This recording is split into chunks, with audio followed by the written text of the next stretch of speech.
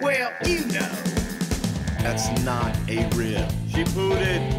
Is that a rib? No, yeah, amigo. There's no box of gimmicks. Rumor and innuendo. I don't deal in rumor and innuendo. And was he there? I was there. Say something about I don't give a shit. I ain't scared of shit. I ain't scared of shit. Fuck him. Cue Bruce. I love you take the cheese. Double cheeseburger. You take the bread. Double cheese. Well, you know. And then double mayo. You know, it's called chicken salad. Double onion, motherfucker. You're nothing but an egg-sucking dog. Throw it in your Google machine. Goddamn, kid. God damn it. What the hell show you got there? I need more. Ooh, yeah. What say you? Pronouns, pal. And now, something to wrestle with. Con Bruce Prichard. The second most recognizable athlete in the entire world today. Conrad Thompson. What happened when? Huh? What would Vince say about that? Well, hey, Vince. To the Gosh, your arms look good tonight. yeah. You're so big. Yeah. Let's go. Bullshit. Welcome to WrestleMania. Roll tide on that. Welcome to something to wrestle with. Something to wrestle Something to wrestle with. Something to wrestle with. Bruce Prichard. Hey, it's Conrad Thompson, and you're listening to Something to Wrestle With. Bruce Prichard. Bruce, what's going on, man? How are you? My God, how many of those are you going to open already? We haven't even started, Conrad. That's your third or fourth one already. Well, I feel like I need to start early based on last week's episode about the first draft. We got lots of reviews, lots of feedback. Overall, I think everyone was pleased to know that sometimes when we see a decision that's made on TV, we say, man, what are they thinking? Well, sometimes they might not be thinking a lot, right, Bruce? Or sometimes they just overthink things to the point of overthinking things. And sometimes you shouldn't think about something, you should just feel it. Well, I tell you what, you've probably been feeling it lately. You've been catching up on calls that we were due to make from BrucePrichard.com. But don't forget, when you pick up a t-shirt at BrucePrichard.com, Bruce will eventually call and thank you. But you had some pretty heartwarming calls this week, right, Bruce? I did, and it's nice to talk to folks on the other side that listen to our podcast and don't judge it the same way that we do.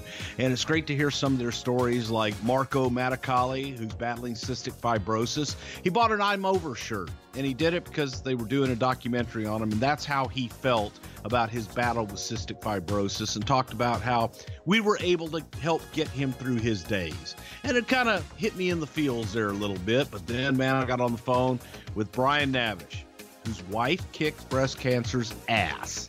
And we were talking about cancer. He was talking about the similarities between his wife's cancer, my wife's cancer.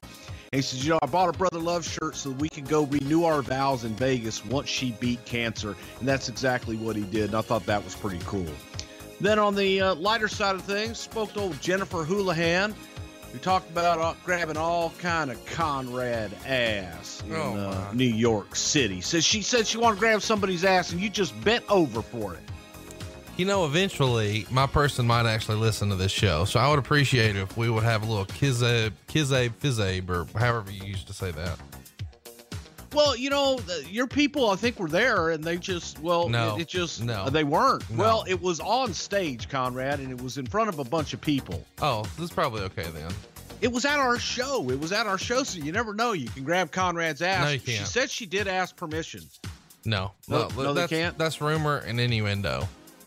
That's rumor and innuendo. And you know what? Well, let's get into it, man. It's a show I've wanted to do for a long time. It's WrestleMania 4. And I guess I should give you a peek behind the curtain, Bruce. I don't know that we've ever shared this, but my first wrestling memory as a child is in the summer of 1988. We traveled to visit my grandfather. He didn't live near us. And back in those days, you went to the video store on the weekends and you would rent, 3, 4, 5 movies for the family to watch. And they decided, hey, we need to keep something on the television to keep this little asshole occupied. Look, this is a double tape of wrestling. Let's get him this so we can play cards or do whatever adulting they were going to do. So WrestleMania 4 on VHS, the double decker, it's my very first wrestling memory. Wow. WrestleMania was your first, huh? Yeah. WrestleMania 4. And By the way, thank you for renting that tape. Thank you, thank you for helping me pay my salary back in the day. So that's pretty damn cool. But what a first! What a first! It kind of like popped your little cherry with WrestleMania 4, huh? It's just fun to think about that happened like nearly 30 years ago, and now here we are talking about it. It probably isn't something you or I would have ever predicted, but here we are. But you know, Bruce, I'm glad we're talking about this because I want to know, like, what was your first wrestling memory? My very first wrestling memory was El Paso, Texas, watching the Funk Brothers, Dory and Terry Funk, wrestle on a tiny little, probably 12-inch black and white screen. And I fell in love, and I knew at that point in time, I was 4 years old. That's what I wanted to do. We've got a picture of the double tape VHS for this show, WrestleMania 4, posted right now on our Instagram, which is instagram.com/Pritchard Show, or at Pritchard Show if you're on Instagram. And I want to do something fun. Check out Instagram and tell us what your first wrestling memory was.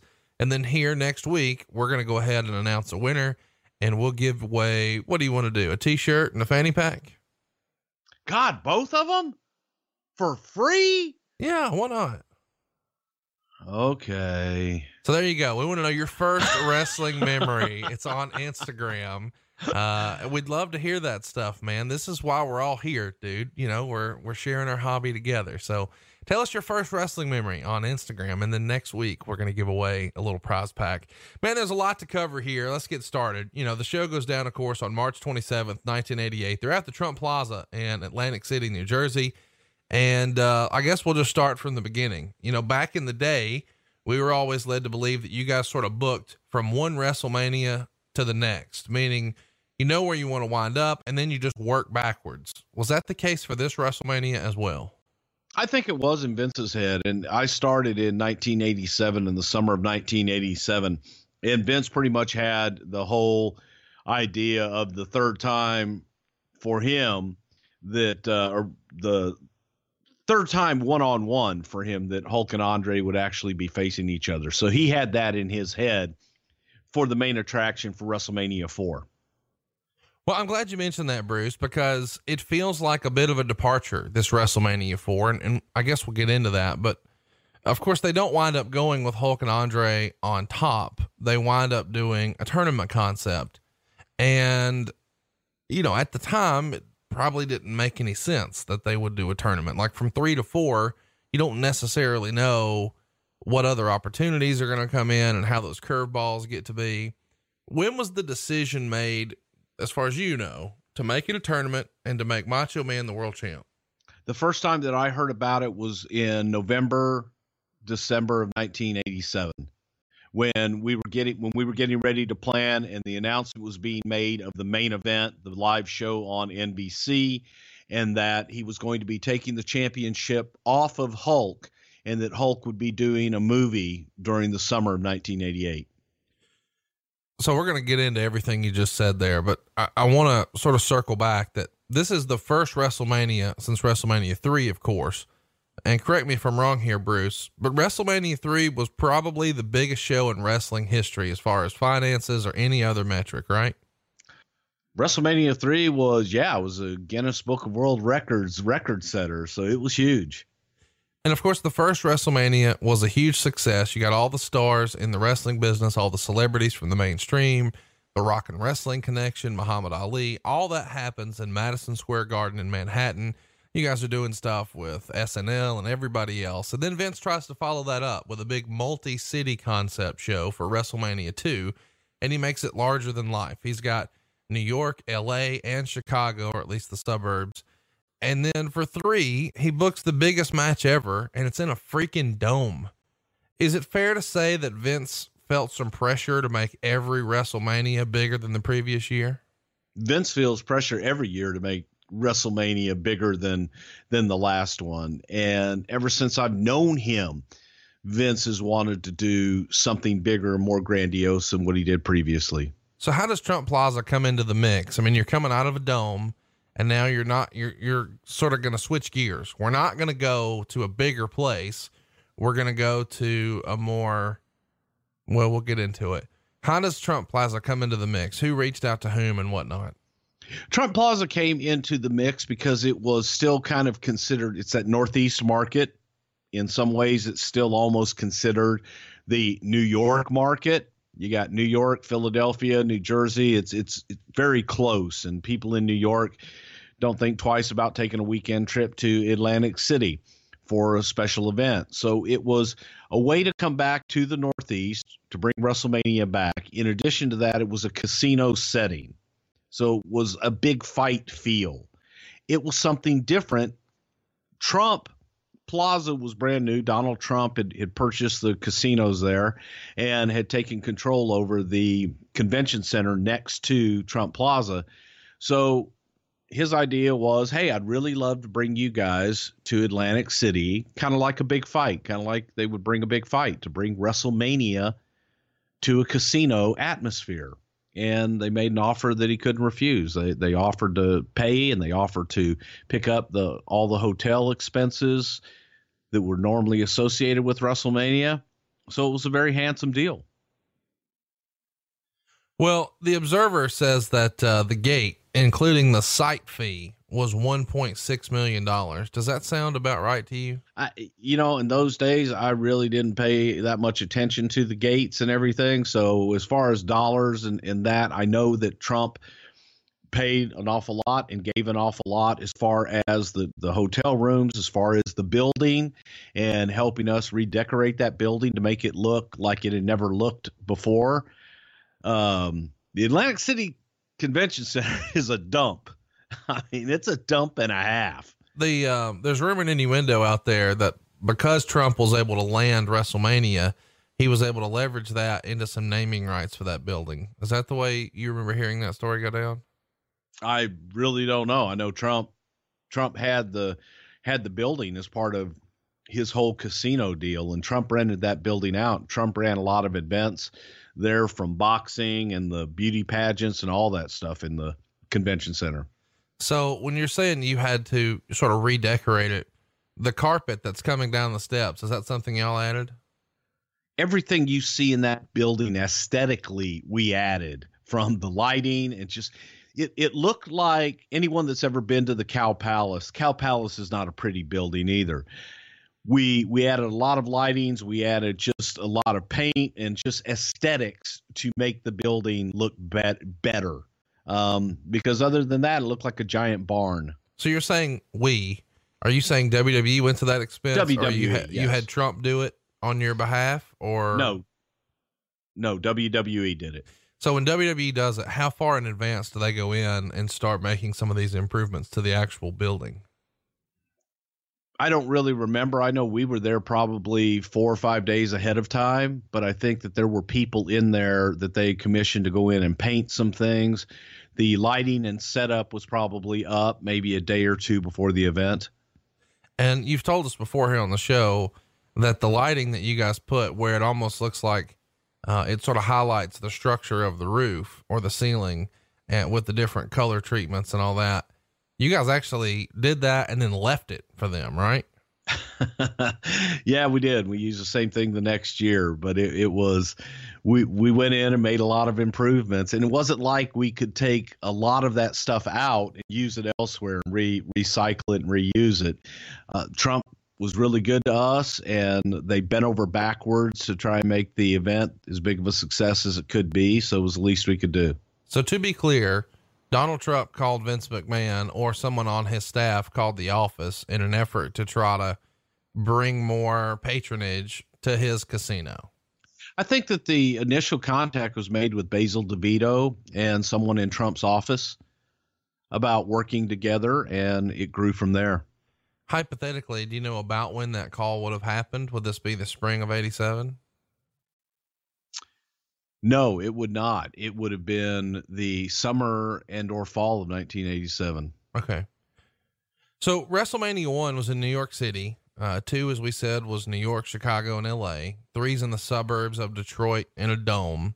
And now 4 is going to be in a casino in New Jersey.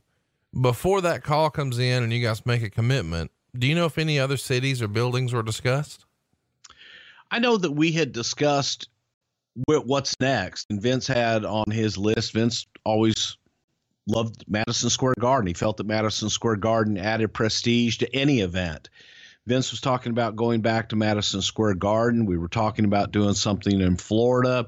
There were a lot of places that were discussed, and Vince kept leaning towards the Northeast. And when this deal came up, the availability of doing the casino and the glamour, glitz and glamour of doing it in a casino was attractive to him.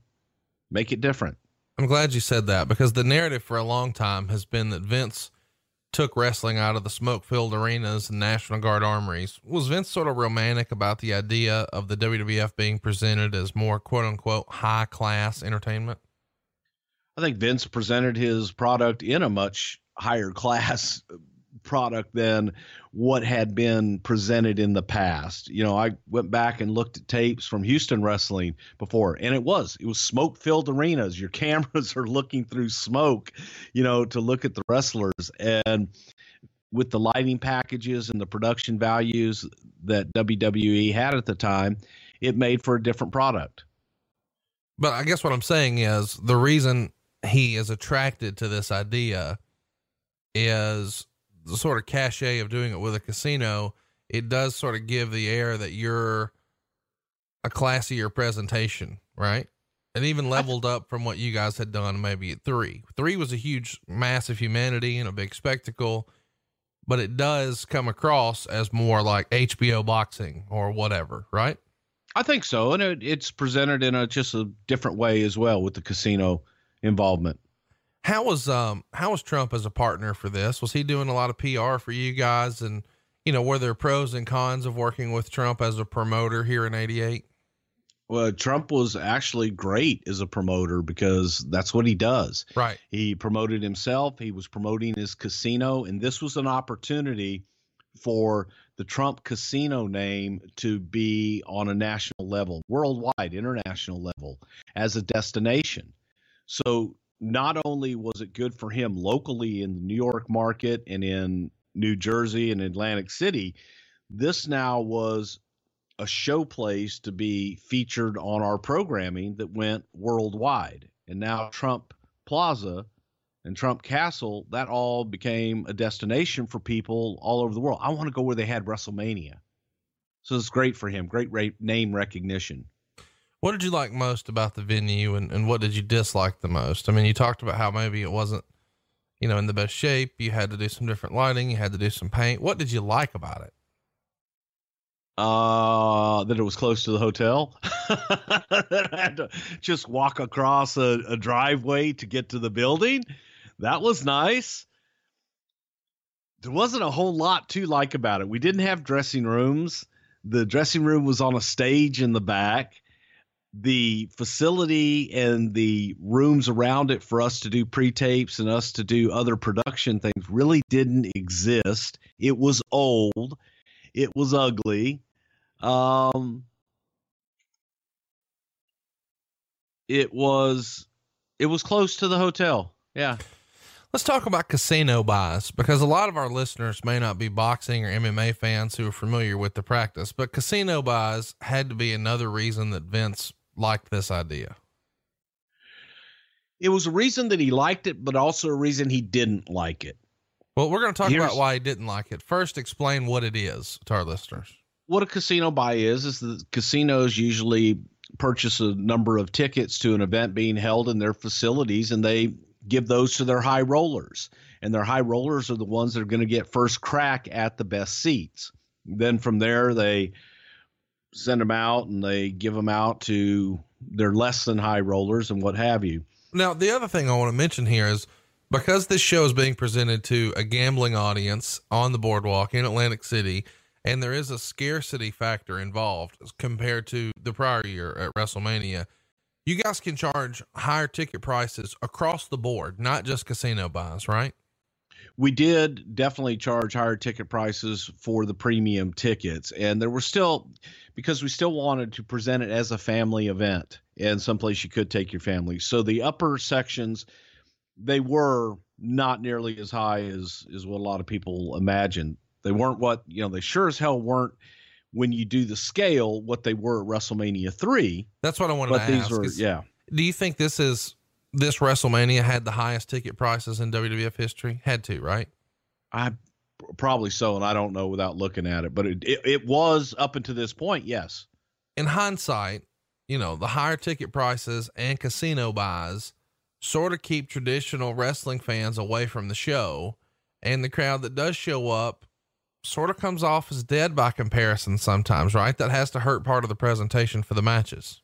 It did hurt, and it made for, you know, people watching on television feel like the crowd was not interested in what was going on, especially, you know, those prime seats directly across from the hard camera. You know, and we learned our lesson here.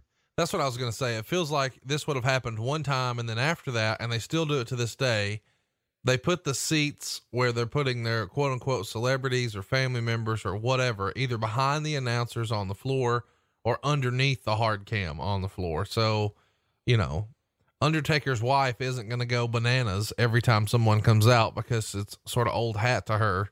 So let's stick her down there, right? Well, you're going to move them out of camera range. Yeah, sure. So the matches lack heat, and that's something that a lot of people ask questions about. Why weren't the fans into it? Well, because they weren't really your typical wrestling fans. Now, the other advantage of a casino buy is not only do they buy the tickets, but because, you know, you've got pretty much a guaranteed sale, and I'm sure this would have been part of the negotiation with Trump, you can charge a higher amount. So I'm sure part of the package to bring a WrestleMania in involves, we want you to pay for us to be here. You're going to have to agree to market within your facility. You're going to have to guarantee us certain tax breaks if you can. And if you can't, you know, you've got to do X, Y, and Z for us. But also too, you're going to get, as you said, a bunch of the hotel stuff comped, which is normally a part of your overhead. But, oh, by the way, we want you to buy X number of seats at X amount of dollars. And when there's no negotiation and no real salesmanship to it, it's just part of the deal. You can hit a lick here at the gate, right? Absolutely. And it was profitable, and we were in business to make money. So this was a great deal to make money at the gate, make more money at the gate that they had previously, in addition to your pay-per-view buys. So let's talk about that. Obviously it hurts the presentation to have non-traditional wrestling fans there, but it doesn't hurt the pocketbook because they're bringing in $1.6 million at the gate. And that's basically what you brought in for WrestleMania 3. But in a much smaller building. So process that. The amazing spectacle that was WrestleMania 3 and all those folks. What companies would you want to work for? Just Capital is a nonprofit that tracks which companies are a force for good. Companies like Bank of America, which just earned the prestigious Just Capital 2024 seal. Bank of America is ranked #1 in the banking industry and #1 for their ongoing commitment to workers, offering best-in-class benefits, including a minimum wage of $25 an hour by 2025. Visit justcapital.com to learn how a just business is a better business. Furnished by Just Capital.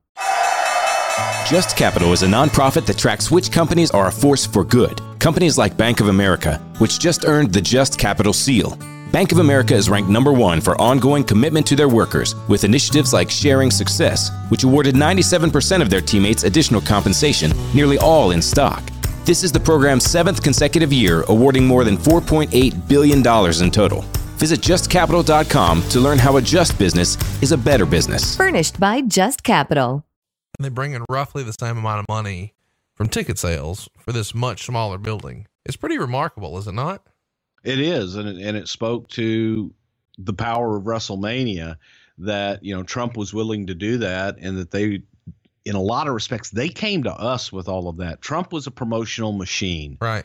He wanted his name out there, and he was willing to do any and everything. So he was the perfect partner because he was an over-the-top promoter, and everything that he touched and everything that he did, he would point to, whether it was a championship boxing event or whether it was WrestleMania, Trump promoted. I mean, everything that he did, he pointed back to WrestleMania in Atlantic City. You got to see this. This thing is going to be great. Hulk Hogan, Andre the Giant. It was a huge deal. There was even a double page spread that you guys did, which I just thought was amazing. And we'll throw it up on Instagram, but it's Hogan with his, blue and yellow Hulkamania shirt and the old world title, and he's got his arms stretched out and he's standing in front of the wide shot of WrestleMania 3. And it says, the biggest arena crowd in history came to see the best. Every time you book an event, think about this. And it's got a little paragraph there talking about how many people came and what the record was. And then in big bold letters, awesome drawing power. I mean, you guys had the hot hand after WrestleMania 3. So it makes sense that somebody would want to sort of go all out to get this to their building and their venue. We were the pretty girl at the dance. Yeah, no doubt about it. It's funny though. We're going to post this because this ad that they're pushing out here, you know, says awesome drawing power. And then it says, call Ed Cohen, and it's got his phone number. I mean, they were actively looking for opportunities to capitalize on the success of WrestleMania 3. The ad you're talking about was a trade ad for arenas. And it was that was something that, you know, it was a great ad. Here we had set the indoor attendance record. You know, why not brag about it? I agree. And it's just another way to talk about it. I wasn't implying that it was in the WWF magazine, which is funny because I'm sure somebody may have thought that. So I'm glad you clarified, but it's still really cool though, to see that you guys were like puffing your chest out about, hey, I know you think we're just wrestling, but look at this shit. Well, if you don't puff your chest out and you don't tell people what you're doing, who the hell do you expect to? You mean like that we're the two-time podcast champions of the world? Something to wrestle with, Bruce Pritchard and Conrad Thompson. I like just wanted to point that out. Yeah. So let's talk about pay-per-view, because at the time it's in its infancy. And I think these days people sort of take it for granted. I mean, these days you just press a button and boom, you're done. But pay-per-view was still a relatively new concept here in March of '88, right, Bruce? Well, it was relatively new concept overall. In addition to that, it was a hassle to get still, because you still had to order in advance and you had to have a technician either come out and install a special box in your home that they would then come out and uninstall after the event, or you had to go pick up a box from your cable company, pay in advance to get the event. So it was a hassle. It was a pain. And DirecTV had not yet come into play either yet at this time. DirecTV wasn't even on the radar of anybody. You had satellites, huge satellites, people who had personal satellite dishes, and then you had cable TV and viewer's choice, and that was it. And pay-per-view was obviously not something that, you know, you couldn't just go rent a movie on pay-per-view the way you can now. It was an event. It was Mike Tyson. It was WWE. It was a happening. And you guys were using a pricing strategy at the time of $19.95. Were you ever a part of those pricing strategy discussions? How did you guys land on $19.95? I have no idea at that point in the company. That was something that had been done. I believe it was the same price that they did for WrestleMania 3. But later on, obviously, I definitely was involved in a lot of those conversations as far as the price point for pay-per-view. Roughly how much of that $19.95 would come to the WWF? How would it come and when? 50% roughly. In some cases, even less than that in the infancy.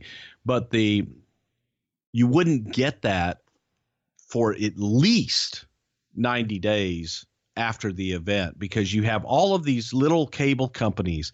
That you have the big cable company, for example, you would have Comcast, and then Comcast would have in Houston, Texas, they would probably have 6 different offices in 6 different little companies within one city that would all sell pay-per-view and that you would have to go through. Well, each one of those would then have to report to their main office, and that main office would then have to report to that main office, and that office would then send their reports and their money in to Viewer's Choice or whoever it is. They would then wait. They would collect the money, even though a lot of times they collected it in advance. They would collect the money. Then that money would have to go through all the cycles, and everybody would get their piece. Then finally, the promoter would get their piece long after the fact. And then that's why guys had to wait 90 days before checks would even come out, before we would even have any real idea as to how well we did. Now you could get a sampling, but even the sampling, unfortunately was not true. That's why I would always laugh at the dirt sheets that would say, oh, this is what they did, because I called several cable companies. Calling several cable companies is kind of like the Nielsen ratings. It's a joke. You can't really, you're getting an operator, you're getting someone on the other line that doesn't know who you are. And they're saying, oh yeah, we did really good here. Well, really good to them may mean that they got 2 buys that operator took. Or, yeah, we didn't get any buys here. Not that many people called for it, when in reality they got several hundred or several thousand. Just an inaccurate science. It's got to be rough trying to collect all that and chase it down. How many people were on staff to sort of help bird dog that and wrangle the money in? There were people, I want to say, in the pay-per-view division and the cable division, because that all still was a function of the folks that worked with the cable companies and worked with Viewers Choice. You're at their mercy, and you're at the mercy of the cable operators, and you're at the mercy of the pay-per-view companies. So you guys wind up selling 585,000 pay-per-views at the time, and the pay-per-view revenue alone for this show is $11.6 million. So you've got 1.6 at the gate plus 11.6 here for pay-per-view revenue, and compare that to WrestleMania 3, and the total for everything, all things considered, all in for WrestleMania 3 was only about 10 million. So you guys are really doing much better financially than WrestleMania 3 here. It has to be considered a success. How big was pay-per-view penetration at the time? I think people sort of take that for granted, that it was more complicated, but really not everybody even had it, right? I don't know for sure, but I bet you that it was not even half of cable subscribers had availability for pay-per-view in 1988. So let's talk about that, because what Mania had done before, you guys are doing again here, and it's called closed circuit. So for WrestleMania 3, you guys had like 160 locations. Explain to our younger viewers who have no idea what we're talking about how closed circuit worked for wrestling pay-per-views like this.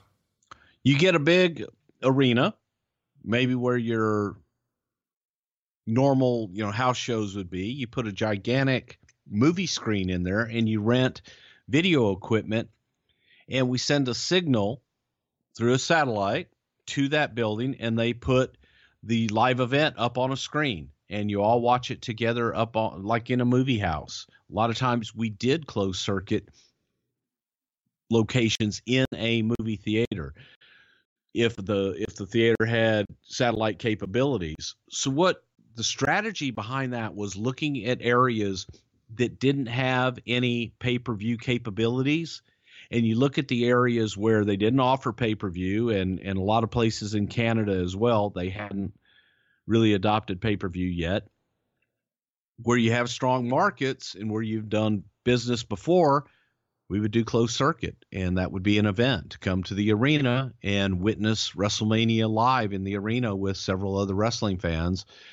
And that's what closed circuit was. Does a $15 price point for closed circuit sound right to you? In my research, I saw ticket stubs for all over that were $15. Yeah, that sounds about right. Probably. Yeah. How are those deals made for closed circuit? Did you guys sell the licensing rights to local promoters? Did you just handle it all yourselves? Give us an idea how that shook out. Most of the closed circuit locations were dealt with no different than a house show. We, instead of bringing all the wrestlers and the ring and everything in, we rented the equipment, and we had a local promoter in the area handle the promotion for it, but we rented all of the equipment and ran it just like a house show. So you guys do about 220,000 tickets for closed circuit. And I want you to process that. The biggest WrestleMania ever a couple of years ago in Dallas had like 100,000 folks there. WrestleMania 4 had 220,000 people crammed into arenas and movie theaters across North America for a closed circuit gross of over 3 million. So revenues are up, man. You're going to talk about just under 17 million, roughly 17 million. And that's between your live gate and your pay-per-views and your closed circuit. But it's been said that against expectations, WrestleMania 4 was a bit of a disappointment because you were on such a high at WrestleMania 3, and a lot of people had an expectation that you were going to be able to do more than 20 million. Some folks even speculating as high as 26 million based on the success of the main event, which we're going to cover in a minute. And also just the momentum that you had from 3, but you also consider, and this is something that I think people sort of lose sight of, the pay-per-view concept was much more readily available in 88 than it was in 87. Do you remember WrestleMania 4 being financially successful, but not necessarily meeting expectations? I don't know that anyone really had specific expectations per se. I think that overall, looking at it, we were looking at this as a launch pad for the next year. We knew that it was kind of the closing of a chapter, at least we thought at the time, for Hulk for a while and Andre. So this was a new beginning. We knew that kind of after the fact that, okay, we're going to have to rebuild again. The tournament concept, I think, kind of took away a little bit of the luster of having the big WrestleMania match, even though promotion wise, and everybody that goes back and looks at the promotion was all about Hulk Andre. I don't know. I don't know what expectations were. I think everyone was happy with the end result, though. In the end, ticket sales were slow for this. You guys sold out WrestleMania 3 much faster, and this show was slower to sell. How much of that do you blame on the location? How much of that do you blame on ticket prices? How much do you blame on the tournament concept? I think that the majority, probably had to do with a combination of ticket prices and location. Atlantic City was not, especially at that time, was not the family-friendly locale that people wanted to gather the kids up and come down and go to some wrestling matches, no matter what it was. Even if it was in Trump Plaza, you still had a fight to get them in there. So I think it's a combination of the locale and ticket prices.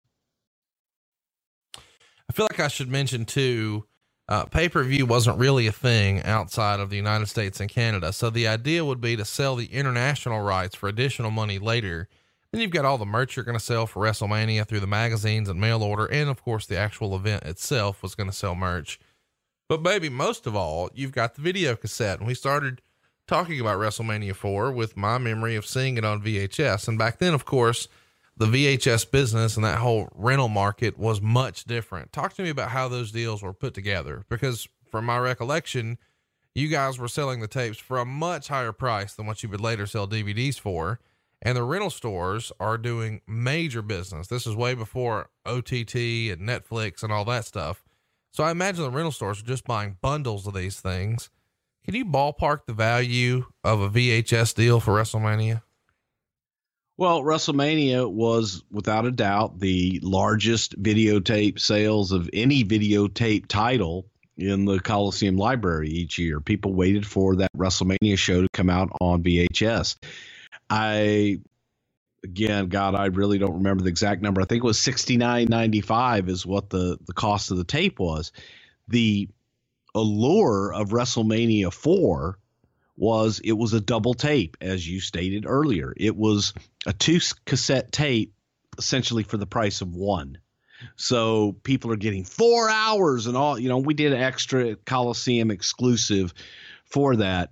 But yeah, WrestleMania, all of the WrestleMania titles each year for Coliseum Video, those were the best sellers. Of course, about 7 weeks prior to the show, you guys managed to pull off the impossible, the main event on NBC in prime time. And it has Hulk Hogan and Andre the Giant in front of a record that still stands today, 33 million people for a 15.2 rating. And we covered that show in long form in our archives over at youtube.com/something to wrestle. And Bruce, on the heels of that main event show, expectations for WrestleMania had to be higher than ever before, were they not? Awareness was definitely higher than ever before. And I think that was people, the interest of everyone seeing it for the first time on the main event on NBC. So yeah, we were definitely hoping that we had reached a whole new audience and that people were interested as to what was going to happen with the WWF Championship. For a lot of people, unfortunately, they only tuned in to the NBC show. Some followed over on syndication, but there was a lot of interest in February. The tournament concept, of course, was in place prior to that angle. But given how well it came off, was there ever a thought to maybe scratching the tournament concept and just doubling down and doing Andre 3 in the main event and scrapping the tournament completely?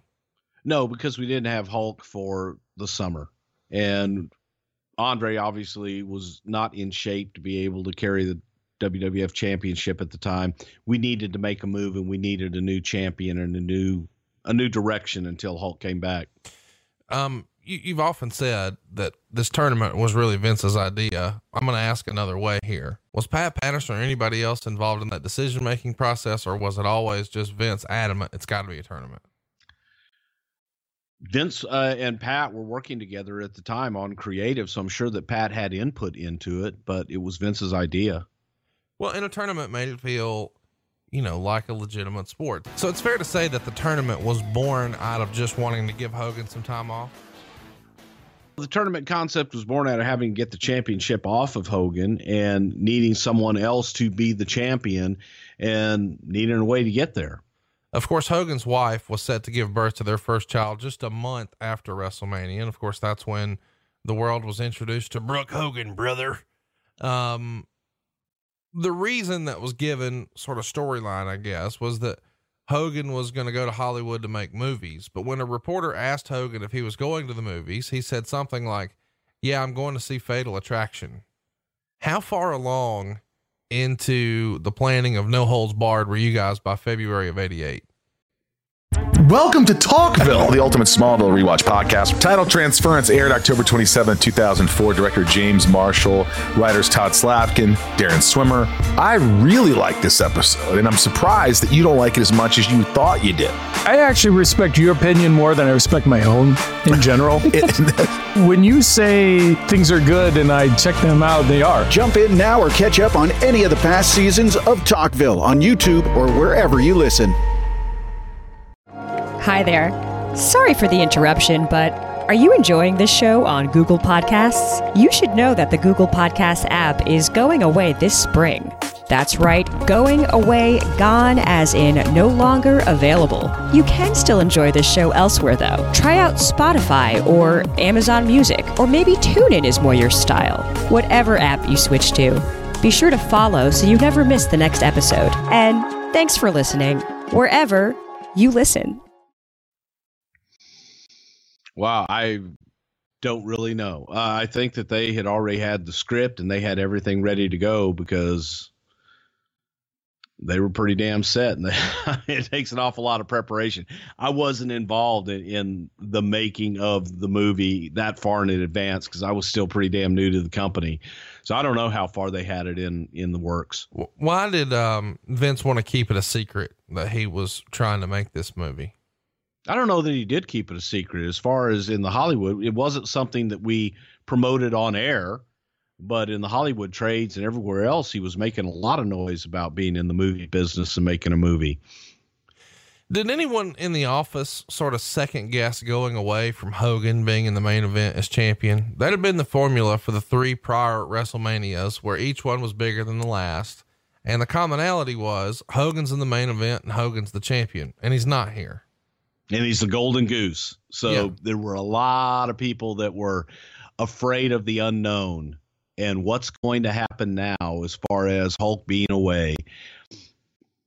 A lot of people didn't know anything other than Hulk Hogan as the WWF, the WWF with Hulk Hogan. The thought of trying to operate without him for some who had never experienced wrestling in any other form other than the WWF, I think they were concerned and thinking, oh my God, what do we do now? Let's talk a little bit about the world title here. Of course, these days folks say the belt is a prop and titles don't matter, whatever. But back in the 80s, man, the title mattered. Do you think Hogan was really the first guy to sort of eclipse the title? And I'm meaning at this point in early 88, folks are coming to the arena not to see the world champion. They're coming to see Hulk Hogan, right? Hulk Hogan, without a doubt, transcended the title, and Hulk Hogan was, like I said a second ago, Hulk Hogan and the WWF were one and the same. Right. So the Saturday Night Main Event comes along in March, and it does a 10 rating. It's down considerably though from Main Event. Do you attribute the dip in the ratings to the lack of Hogan Andre not being in prime time, or do you just feel like maybe you guys had lost a little bit of momentum as far as the mainstream? No, the drop in the ratings was from households using television, the HUT levels between prime time on a Friday night at 7:00 and late night on a Saturday night. You mentioned a minute ago, people sort of being concerned about moving away from the golden goose. What's going to happen with Hogan when Hogan takes a break and all that. Do you think that was maybe a misstep on Vince's side? Vince obviously has these really big goals and dreams and aspirations of, I'm going to start a bodybuilding federation, or I'm going to make movies, or I'm going to get into nutritional supplements, or I'm going to start a football league. Do you think that had Vince sort of stayed on the course, because Hogan didn't go on to be a big movie star? And I know some people will tweet me and say, oh, that's not true. He did Suburban Commando, but you know what I mean? He didn't go on to be The Rock.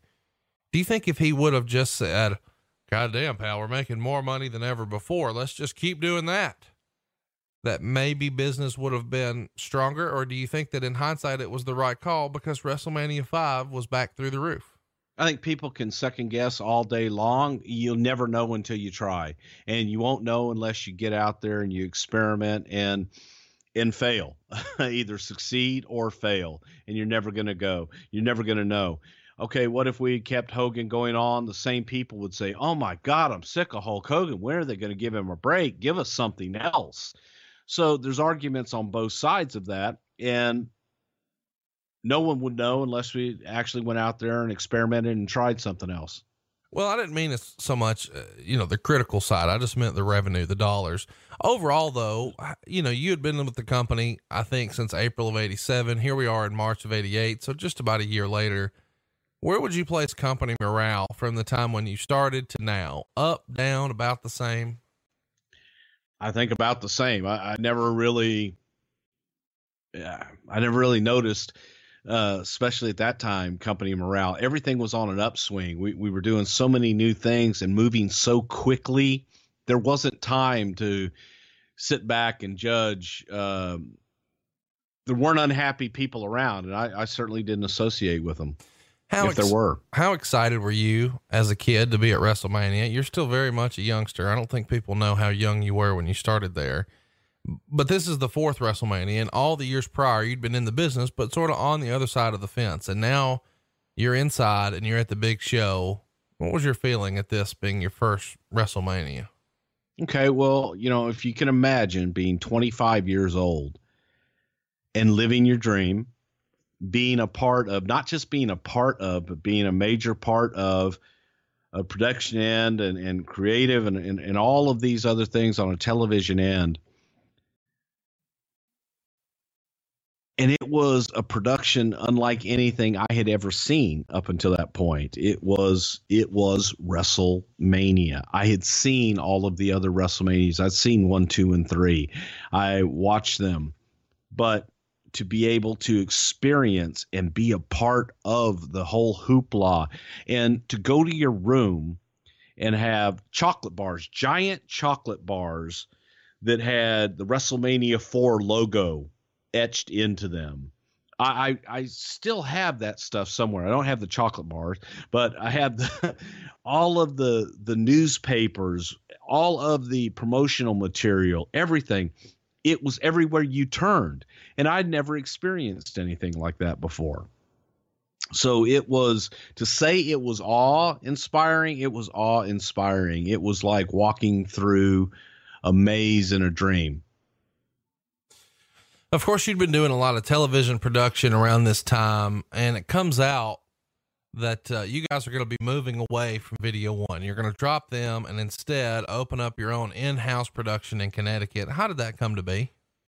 Well, Vince had been using Video One in Baltimore for years, and when he moved everything to Stamford, Connecticut, he was building his own production facility. So that was, everyone knew that wasn't something that just was decided upon. Vince had been building his production facility for some time at that point, and the production facility officially opened in January of that year, January or February of 1988. So that was the transition to move everything from Video One and bring the key people that we wanted from Video One that were willing to make the move and bring them to Stamford and continue just in our own house. You were a part of working with those guys at Video One. For the folks who had been there longer than you, not everybody can make the jump. Was it like losing family members to some of those guys? I mean, cause it had been years. We didn't lose anybody. Really? You kept them all? Kept them all. Well, there you go. The only person that didn't come that I recall, but he still remained on the road for us, was a guy by the name of Bob Dean. And the only one that almost didn't come, that wasn't high on coming, was Kevin Dunn. And we fought to keep Kevin and brought Kevin on, and now he's running the damn place. So not long after you guys make the decision to sort of bring everything in house, you start running ads in the trades for a new interview guy, a new play-by-play guy, and a senior producer. Is the guy one of the guys you landed in this job search, Sean Mooney? I think so. Sean may have come right about this time. We were finishing up with Craig DeGeorge, and I think I let Craig go right before WrestleMania 4, but we were through with Craig DeGeorge. Plus we had this huge production facility. Joel Watts was originally slated, Bill Watts' son, who came over to the WWF with me. Joel was originally slated to run the production facility. So Joel left, and all of a sudden I inherited all that. I didn't have a clue. I had no clue how to run a production facility.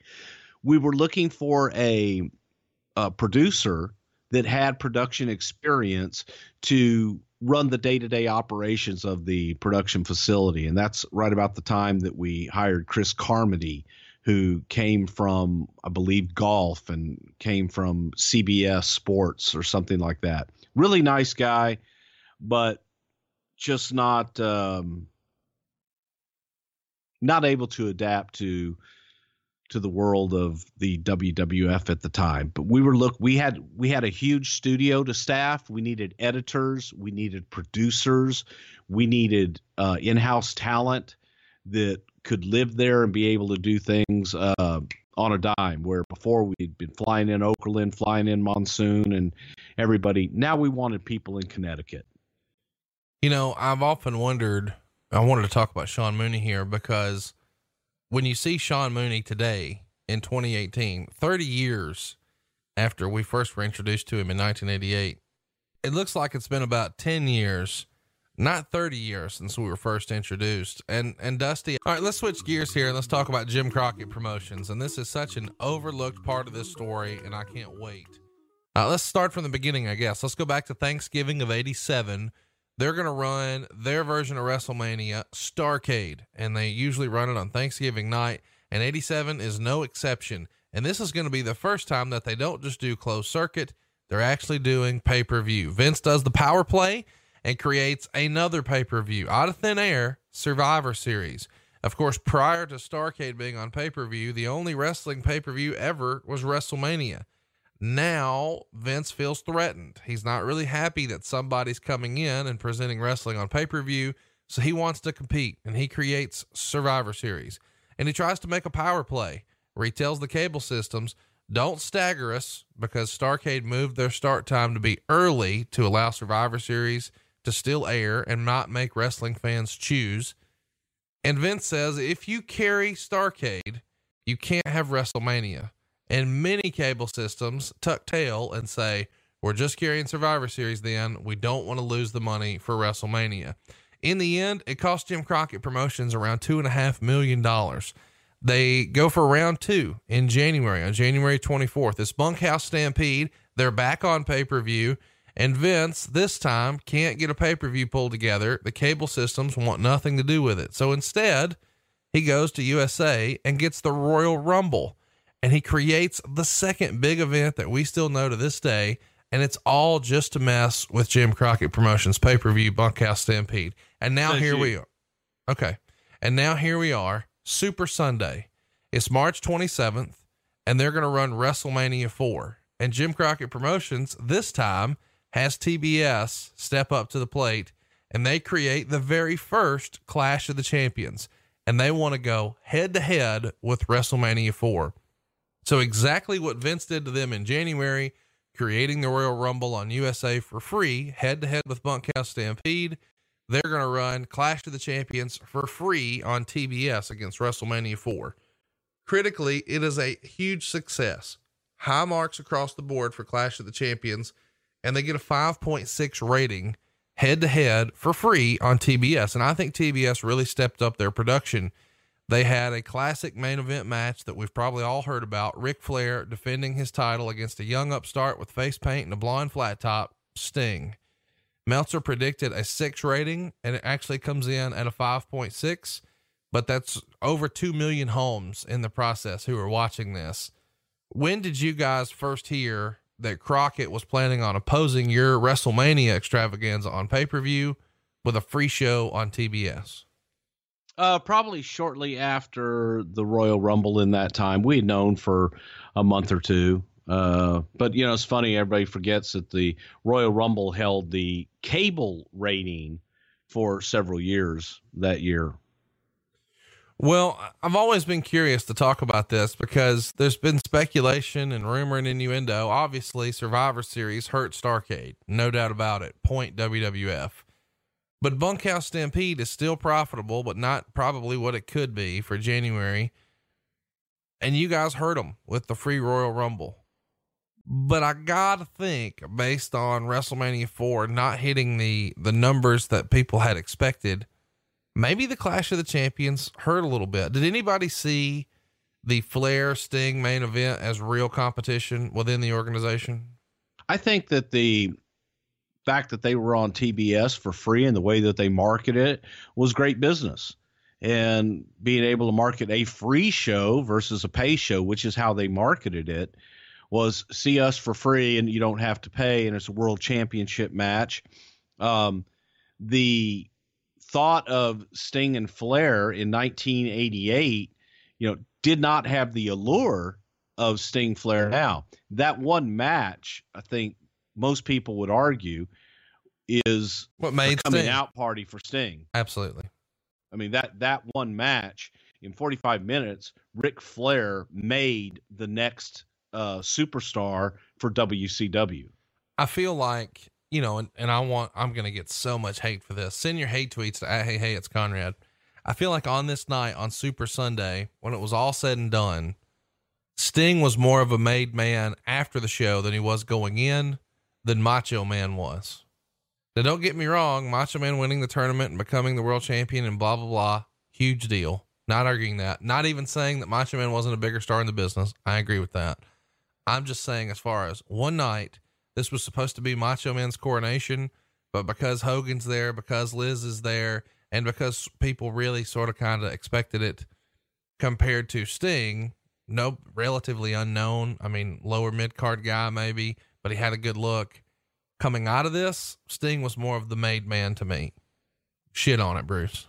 No, I disagree with that, but I do think that without a doubt, this one match and this one night made Sting the franchise guy for WCW going forward. I don't know that anybody saw that in him, and he more than delivered.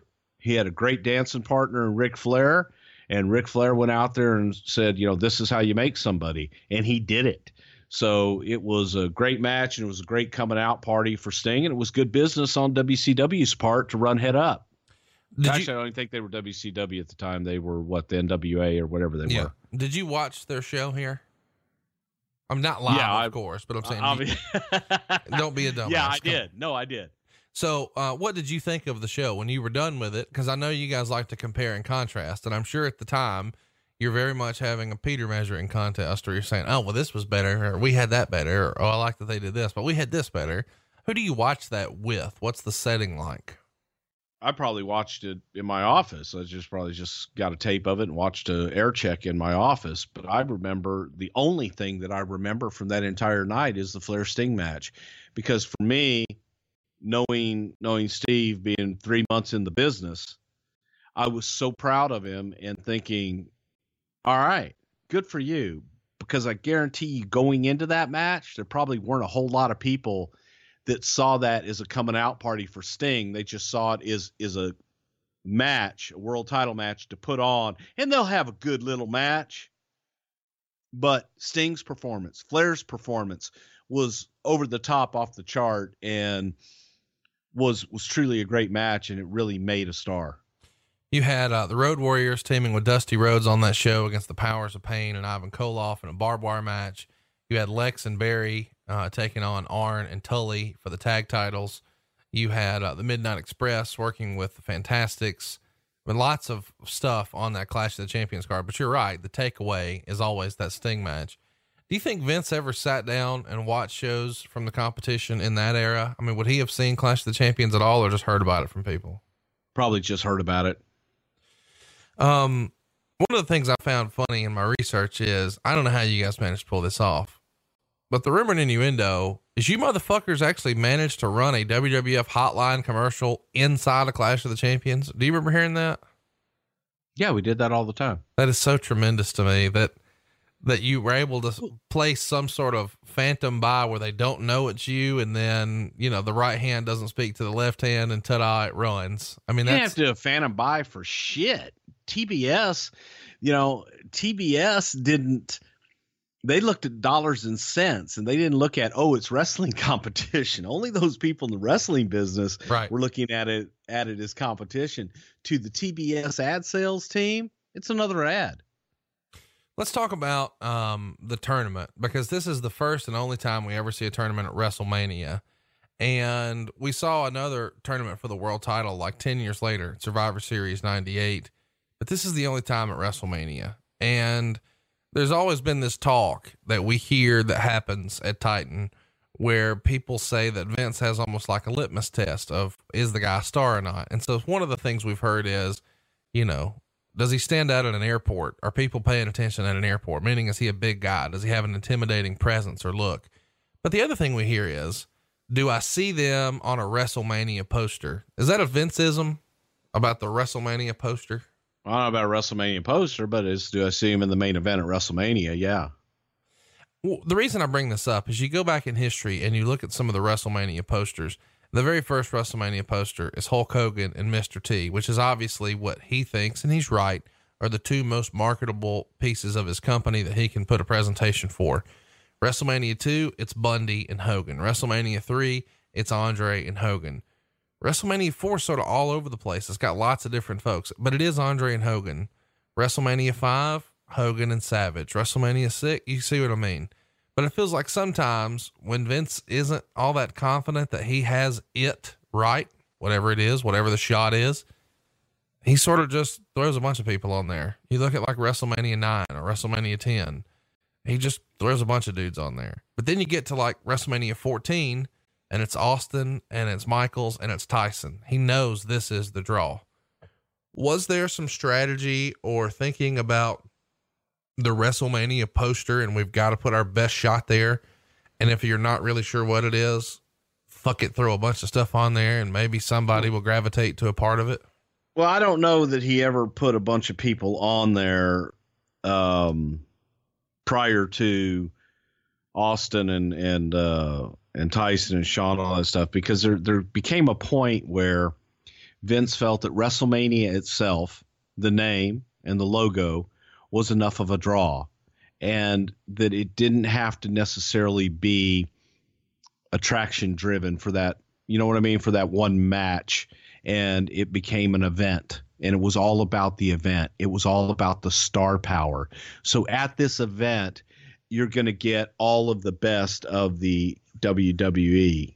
It was, I don't know that was ever, these guys don't draw, so I'm going to throw a bunch of shit on there. No, it was more of the event and the brand WWE and the brand WrestleMania he felt was enough to draw, and that's what should be promoted.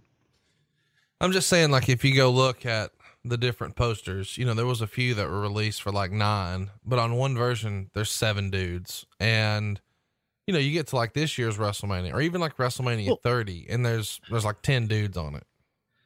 Okay. Yeah. And again, that goes back to the brand WrestleMania and a lot of star power. There's a lot of different versions. You mentioned WrestleMania 9. There's one big poster of Brett and Yoko that was, that was one big poster. And I'm sure there's other posters of a lot of different guys on it featuring Hulk, because Hulk was a big name that he wanted to have in there. So I think that that wasn't something of, well, I don't have confidence in these guys. Different posters for different publications for different reasons. All right, let's talk a little bit about the tournament bracket. This is something folks have wanted to know a lot about, and this is going to come directly from the Observer. The big question is, why the sudden unannounced bracketing change? Was it that the first bracket was simply set up with so little thought that they didn't realize that they set up a boring DiBiase versus Morocco or Savage versus Rude final? I find it hard to believe that it wasn't that well thought in advance of what the bracketing would be. So why the change? Obviously something in the original scenario had gone afoul, but what is that? The thought that DiBiase can't draw as champion, if indeed that was the original plan for the summer. Does that mean Savage will win and then lose to DiBiase in July? Your guess is as good as mine right now. And of course, what we're talking about is on TV right after the tournament was announced, we see a bracket for the tournament, but that's different than what actually winds up taking place at WrestleMania. In the original version, we had the Jake Roberts, Rick Rude winner facing off against the Don Morocco, Dino Bravo winner. And the winner of Ricky Steamboat, Greg Valentine would take on the winner of Randy Savage, Butch Reed, which was kept the same. The victor of Bam Bam Bigelow One Man Gang would then battle Ted DiBiase and Jim Duggan. So set the record straight here. One of the things people want to know the most, why was the bracket changed? Vince changed his mind. The original plan was to put it on DiBiase? No. So the original finale, again, it's funny reading what you just said there. It's like, well, you would have had this. So is Meltzer saying that he saw brackets that went all the way through to the end with Rude versus Savage? No. Okay. So, but that's what he said in there. Well, so, I mean, I think it is sort of logical that you could just sort of figure out. You can guess. Yeah. No, you can guess. It's not logical. You can guess. And I don't think that Vince, when those brackets were put up there, that anybody looked at the brackets per se as to how it was going to line up from here's what the matches are to television. And I think that was just a mistake more than anything. Vince had in his head where it was going to go and how it was going to end up. How it was presented on television was probably just a mistake of somebody mixing up brackets. No conspiracy theory. No, Ted DiBiase is not going to draw. Well, this will be a boring match. None of that took place. It was, the creative at that time came from Vince. And I don't think that there was that much detail put into it to look at it. And it may have been done wrong initially on television. We're going to throw both of the brackets up on our Instagram. So if you've never seen these, check them out, but you'll see the original TV graphic and the way it would have shaken out is you would have had Randy Savage in theory taking on, not Jim Duggan, but, Ted DiBiase in like the semifinals as opposed to the finale. So on the other side, it would have in theory lined up Ricky Steamboat or Rick Rude against Hulk Hogan. Now we know that's going to be a DQ and somebody's going to get a bye, but those wind up switching places. So there was no consideration when this bracket was just accidentally released and it was a typo. The rumor and innuendo that the $1 Million Man was going to become the world champion here. That was never the plan as far as you know. No. And there was never any plan for there to be like a Hulk Rick Rude or Macho Man Rick Rude main event in the tournament finale, right? No. Okay. So what we saw was always that's just somebody guessing. What we saw was always the plan. What you saw at the end of the night was always the plan. Yes.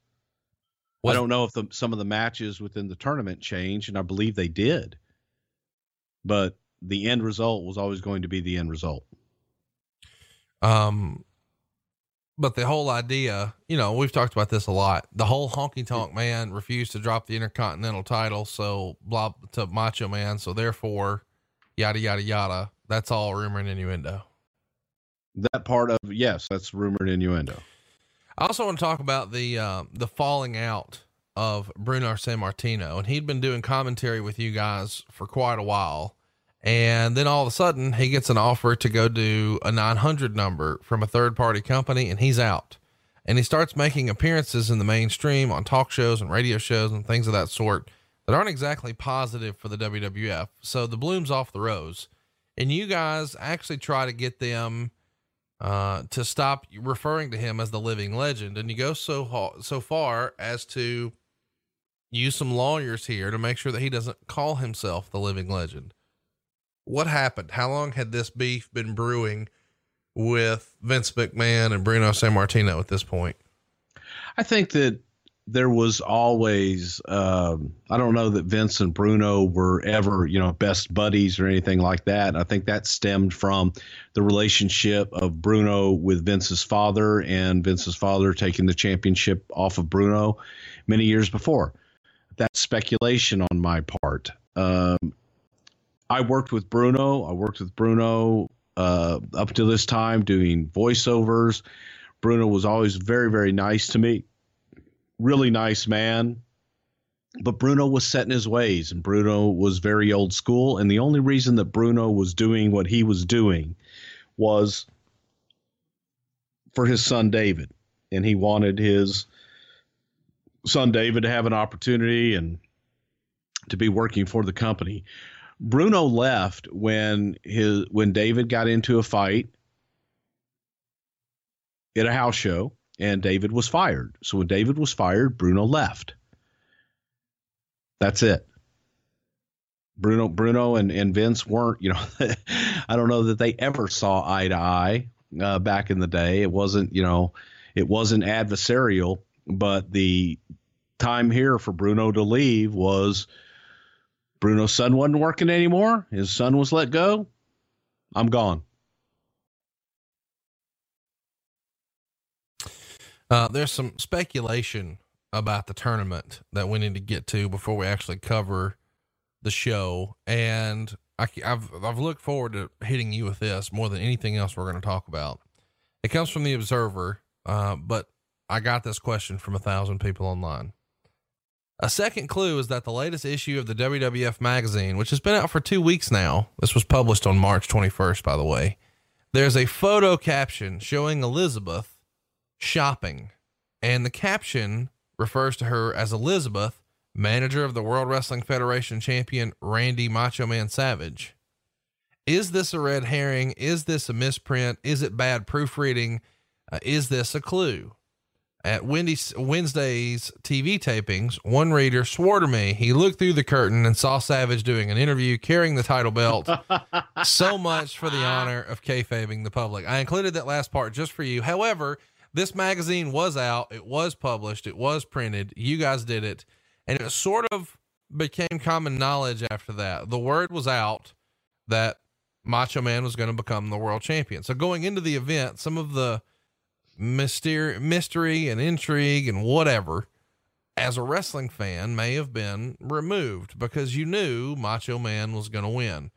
How, who got in trouble for this? How the fuck does it happen? When did you guys hear about it? What do you remember hearing about your own company printing a spoiler ahead of time?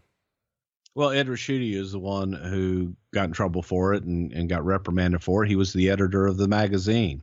And, what they failed to point out, it flies into the face of the rumor and innuendo that in February that Honky Tonk Man refused to do a job to Randy Savage, so we switched since this magazine went into production back in January.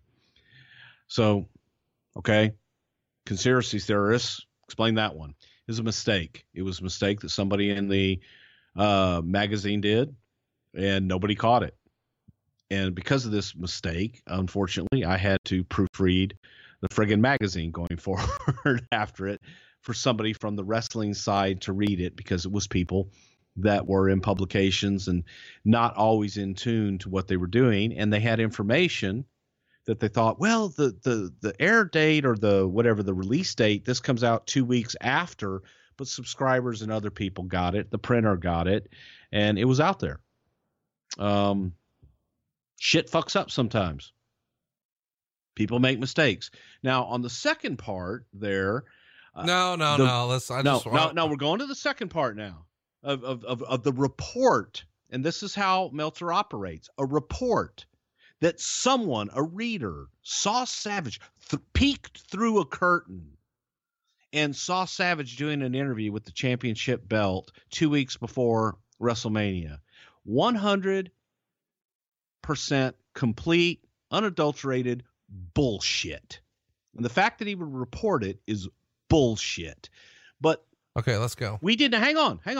We did not do any interviews with Randy Savage with the championship belt until the night before and the day of and the day after WrestleMania. None. I did them. There were none done beforehand, especially 2 weeks beforehand. And in addition to that, when they talk about, the different things, we used to send different guys out with belts and different guys out without belts just to see what the dirt sheets would write. And 9 times out of 10, they would report it that, we figured this out. The third hour of taping, so-and-so was there, so they won't be winning. How do you know what the third hour was? We did shit out of order all the time. You have no fucking idea. So it's summation. It's lies. It's assuming. This takes us to why we're here. WrestleMania 4. The attendance is 19,199 fans. Our hosts, of course, are Gorilla Monsoon and Jesse the Body Ventura. Meltzer was critical of their work here. He felt like Jesse wasn't really as well prepared as he had been in prior shows. Didn't have lots of one-liners. And Gorilla, he felt like, was a little monotone here compared to some of the prior performances. How would you rate Gorilla and Jesse here for WrestleMania 4? I thought they were fine. I thought that it was a long show. I think that took the wind out of a lot of people's sails. In addition to that, because of the tournament concept, you didn't have a whole lot of personal issues and stories to tell. So that takes away from the commentary. It wasn't great. It wasn't bad. It was okay. Do you know if Jesse and Donald had any interaction here? How did they get along? They're both, politicians or have been. Oh, they got along great, but at this time, neither one of them was a politician, and they were just two contemporaries, but they got along great. Donald, walked around and introduced himself to everybody and had his entourage around him, but he was very personable and said hello to everybody. He was cool as shit. Gladys Knight sings America the Beautiful. How do these celebrity singings of America the Beautiful come to be? Vince always liked, for America the Beautiful, he always liked a classic, great vocalist. Gladys Knight was a great vocalist. Ed Cohen, who booked the buildings for us, also booked the celebrity talent for us. And Ed had relationships with different agents and people in Hollywood. And the funny part about it is Ed always used to say, he goes, "It's my name. It's Ed Cohen. Watch this." And Ed would just randomly go through, for example, a Hollywood trade and call somebody a big name or a big agent or somebody, go, "Hey, yeah, this is Ed Cohen for Barry Dudinsky," or whoever the hell. And they go, "Hold on, please." It was just the way Ed carried himself. He carried himself as if, "Yeah, no, it's Ed Cohen." And it's Ed Cohen. Hold on. I'll put you right through, sir. But Ed booked all that stuff. Why America the Beautiful and not the Star Spangled Banner? Because Vince likes America the Beautiful. Do you know why, though? That's what I'm asking. Thinks that the Star Spangled Banner, everybody else does that. We're going to be different. I know you'd say that. So before we get started, the rumor and innuendo is that the Jumping Bomb Angels were supposed to wrestle the Glamour Girls at WrestleMania 4, but it never happened. Is that true? I don't remember if they were a part of the card or not. I know it didn't happen. Why did it happen? I don't know if they were ever a part of the card or not. No. Do you know why the Jumping Bomb Angels were sort of out of here? No. Okay. The first match is a 20-man battle royal. It's the first time we see a battle royal to open WrestleMania. Of course, we saw a battle royal at WrestleMania 2 that had NFL players, and Andre the Giant won that one. What was the thinking in opening WrestleMania with a battle royal? Just get a lot of stars on screen quickly? Exactly. And there were a lot of tag teams, and there were a lot of people that were decent names that were not a part of the tournament. You could only have so many people in the tournament rather than add more matches, because we already had too many anyway. Put them all in one match in a battle royal. Something else sort of different about this is everybody gets in the ring, and then Finkel announces each one by one, and then they all come to the center and sort of wave. Sort of a weird deal in hindsight, don't you think? Very weird. And that's one of the things that would not happen today, because it would be rehearsed and they would say, this isn't working. God damn it. Just get them in the ring and start the match. But it happened. Bob Uecker joins Gorilla and Jesse for commentary, and Uecker was at WrestleMania 3 as well. How did his relationship with the WWF come to be? Bob Uecker and Dick Ebersol were really good friends, and Dick Ebersol had a great deal of admiration for Bob Uecker. Bob enjoyed the business and enjoyed doing it. He had a lot of fun at WrestleMania 3. So we thought about, Vince liked him. I said, God, let's use Uecker again. Bob got it, and he was fun to be around, and the talent liked him. So Vince wanted to bring him back. On his appearance here, he says, talking about Bob Uecker, pronouns pal, Vince called him and asked him to participate. And to those of us watching at home, Vince was just a commentator on TV. Was there any reaction to Bob saying that on TV? Because if you know what you're talking about, you know that, he's the owner. Why the hell did he say that? God damn it. Some things just slip on by. Any good Bob Uecker stories that you can share with us? He's in the WWE Hall of Fame. Cyndi Lauper's not. The only time that I ever got to spend with Uecker was on this day. And Bob was just a one line, kind of like Rodney Dangerfield, comedian spouting them off one after another. But at the same time, when it came time for the camera to be on, it was almost like he became apprehensive a little bit, but a funny class act, super, super nice guy.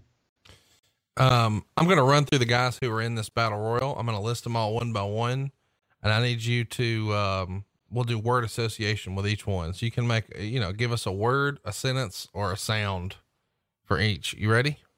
Okay. George the Animal Steel. Nice. Harley Race. King. Hillbilly Jim. Howdy, y'all. Boris Zukov. Big Jim. Nikolai Volkov. Eat my crop shit. I change a kid and a bed and a kid. The Junkyard Dog. Badass. Ron Bass.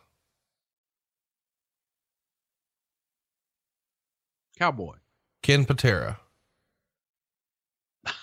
Stud. Raymond Rougeau. Another badass. Boy, this is interesting. Jacques Rougeau. Not a badass. Sam Houston. Oh boy. Misunderstood. Bad News Brown. Legit fucking badass. He's another one. Bad News Brown was judo champ. Every now and again we're allowed to be funny on here. Yeah, well. I mean, thank you. We had a story about Andre taking a shit on Bad News Brown in the archives, and I said Bad News Brown and you had nothing. Just, he's legit bad. Well, fuck, we know that, Bruce. We're here and we're trying to I need to shit. Thank you. Thank you. Jim Brunzell. Jumping. B. Brian Blair. No. B. Brian Blair. Maybe I for to be humble. Brian Blair with fuck in the ass. See, it took a while, but we're here. See, isn't this more enjoyable now? Holy shit. Oh, fuck me. Danny Davis. 1, 2, 3. Sika, the father of Roman Reigns.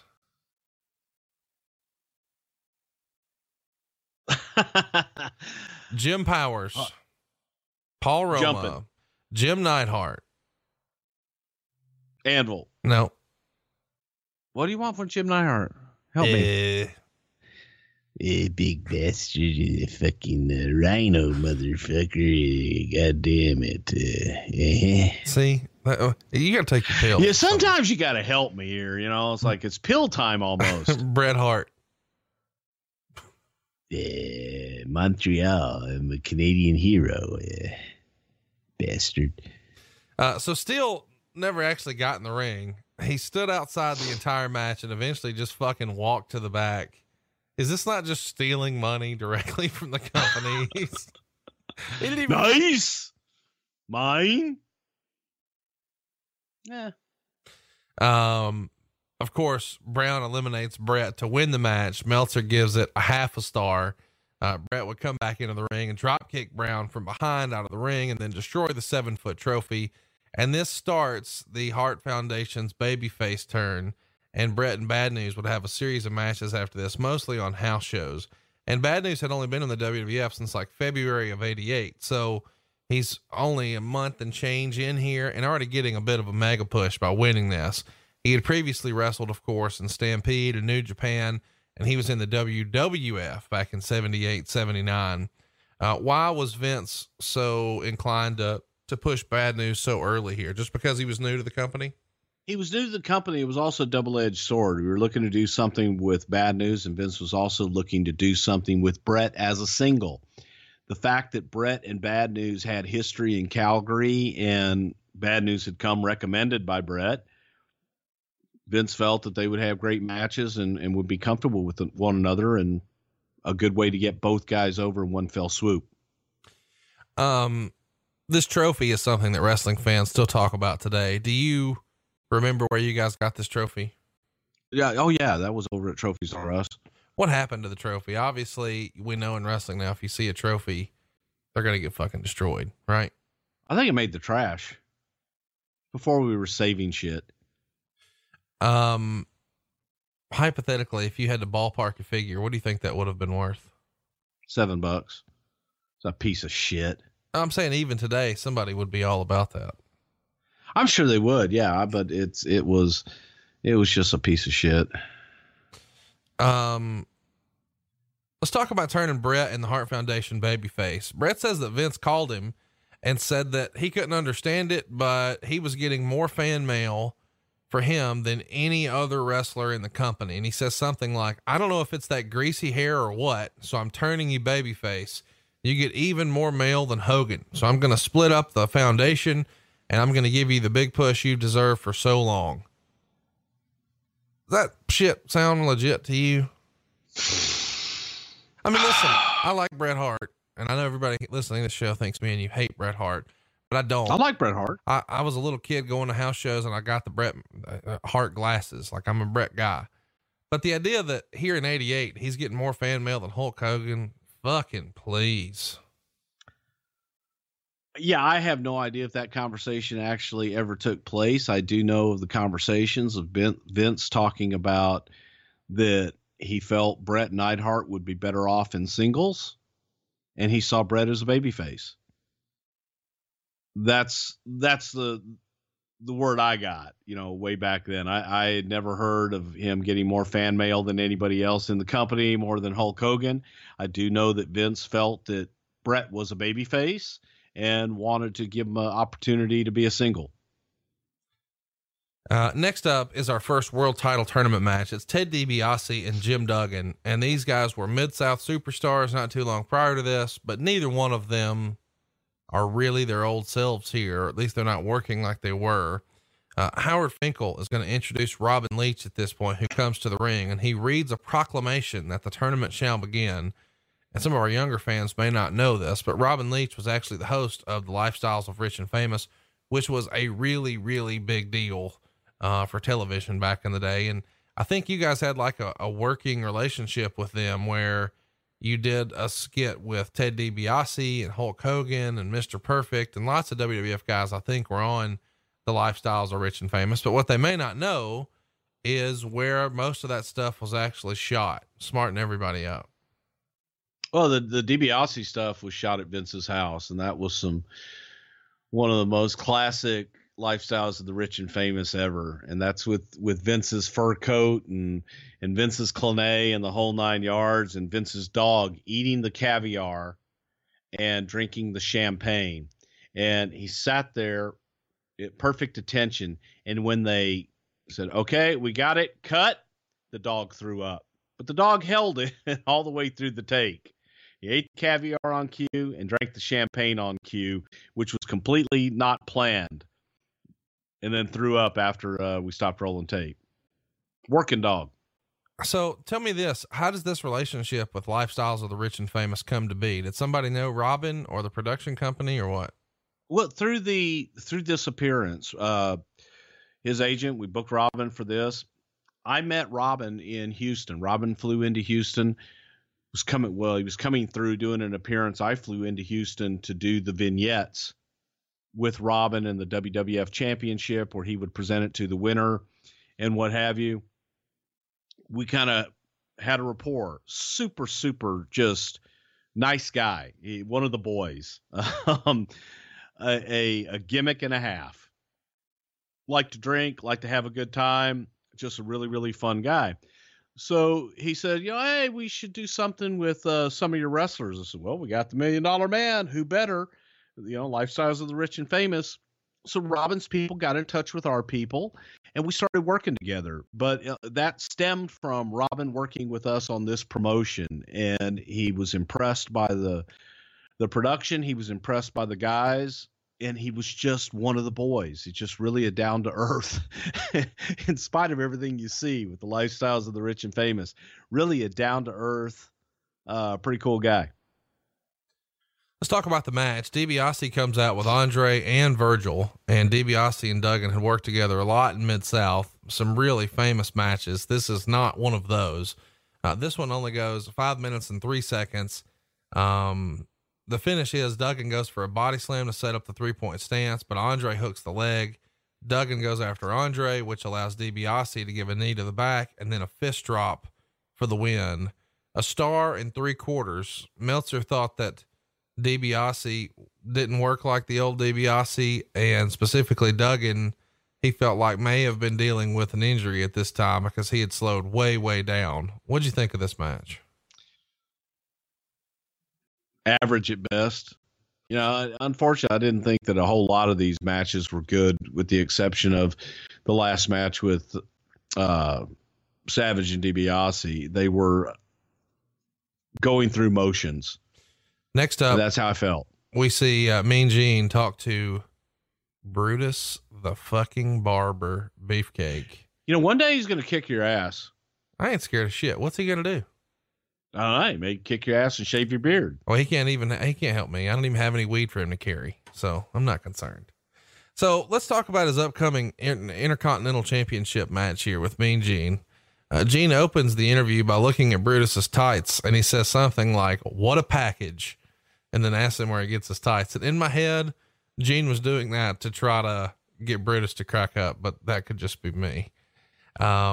The next match is another round 1 match with Dino Bravo with Frenchie Martin against Don Morocco and Superstar Billy Graham. The finish sees Morocco goes for a second flying forearm, but Bravo pulls the referee in front of him, taking him out. Then Bravo hits a side suplex and goes for the cover, but the referee calls for the DQ at 4 minutes and 56 seconds. And then Morocco wins by DQ and advances in the tournament. Meltzer only gives it 0.5 star.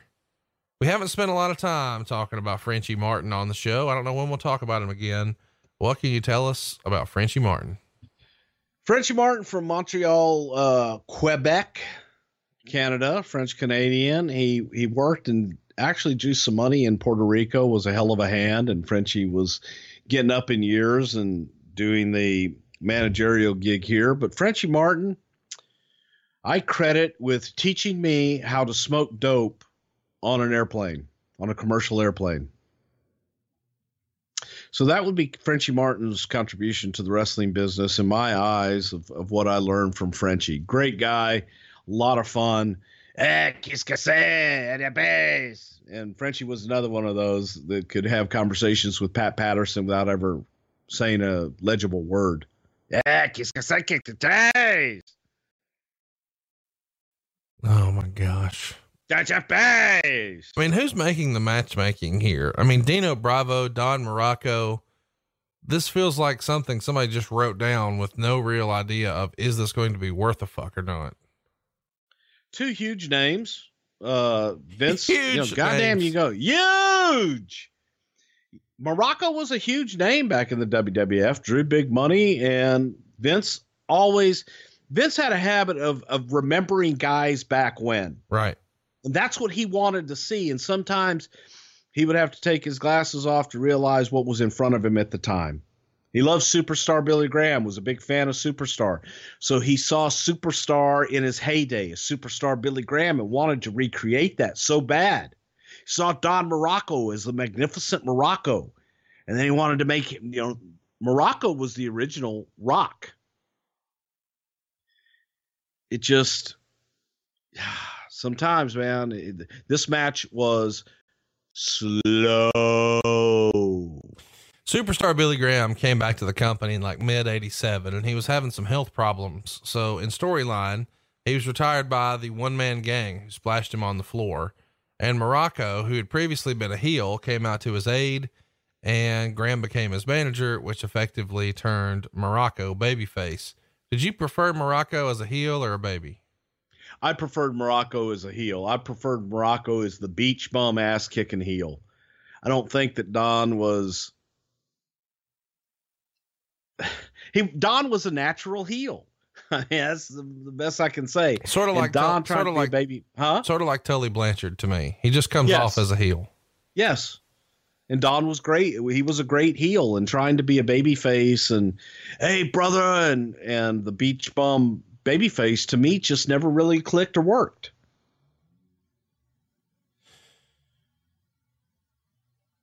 What's the steroid policy here? I hate to ask, but I mean, God, we had damn. no steroid policy. Yeah. I think this time, God, the steroids were probably still legal. The policy was do more. I mean, holy shit. There's no policy. People were going to their doctors and getting shit, I'm sure. Well, no doubt. I mean, you've got three guys out here who are as big as a house. And, Billy Graham's obviously a decorated WWF champion. He beat Bruno, and then Bob beat him the next year in 77 and 78. But he always had, or seemingly always had, a rocky relationship with Vince and company over the years. A couple of years after this, he's going to be on Donahue trying to just do everything he can to fuck with Vince. What was their relationship like? How would you categorize it? At this time, it was great. It was lovey-dovey, and let's find something for Superstar to do and make him a commentator. Find something for Billy to do. Make him a manager. Let's use him on all of the cable shows. Come up with something for Superstar to do, because Superstar was in need of money and he was hurting. He'd had the hip surgery, thought he could come back, came back not in shape, and certainly not able to go every night in the ring. So Vince, out of his friendship with Superstar and kind of his admiration for Superstar all those years, wanted to make something happen for him. Well, let's move along here. Next up, we've got Bob Uecker talking to the Intercontinental Champion Honky Tonk Man and the Colonel Jimmy Hart. The next match is another first round match. We got Ricky Steamboat and Greg the Hammer Valentine, and Steamboat brings his son Richie to the ring with him.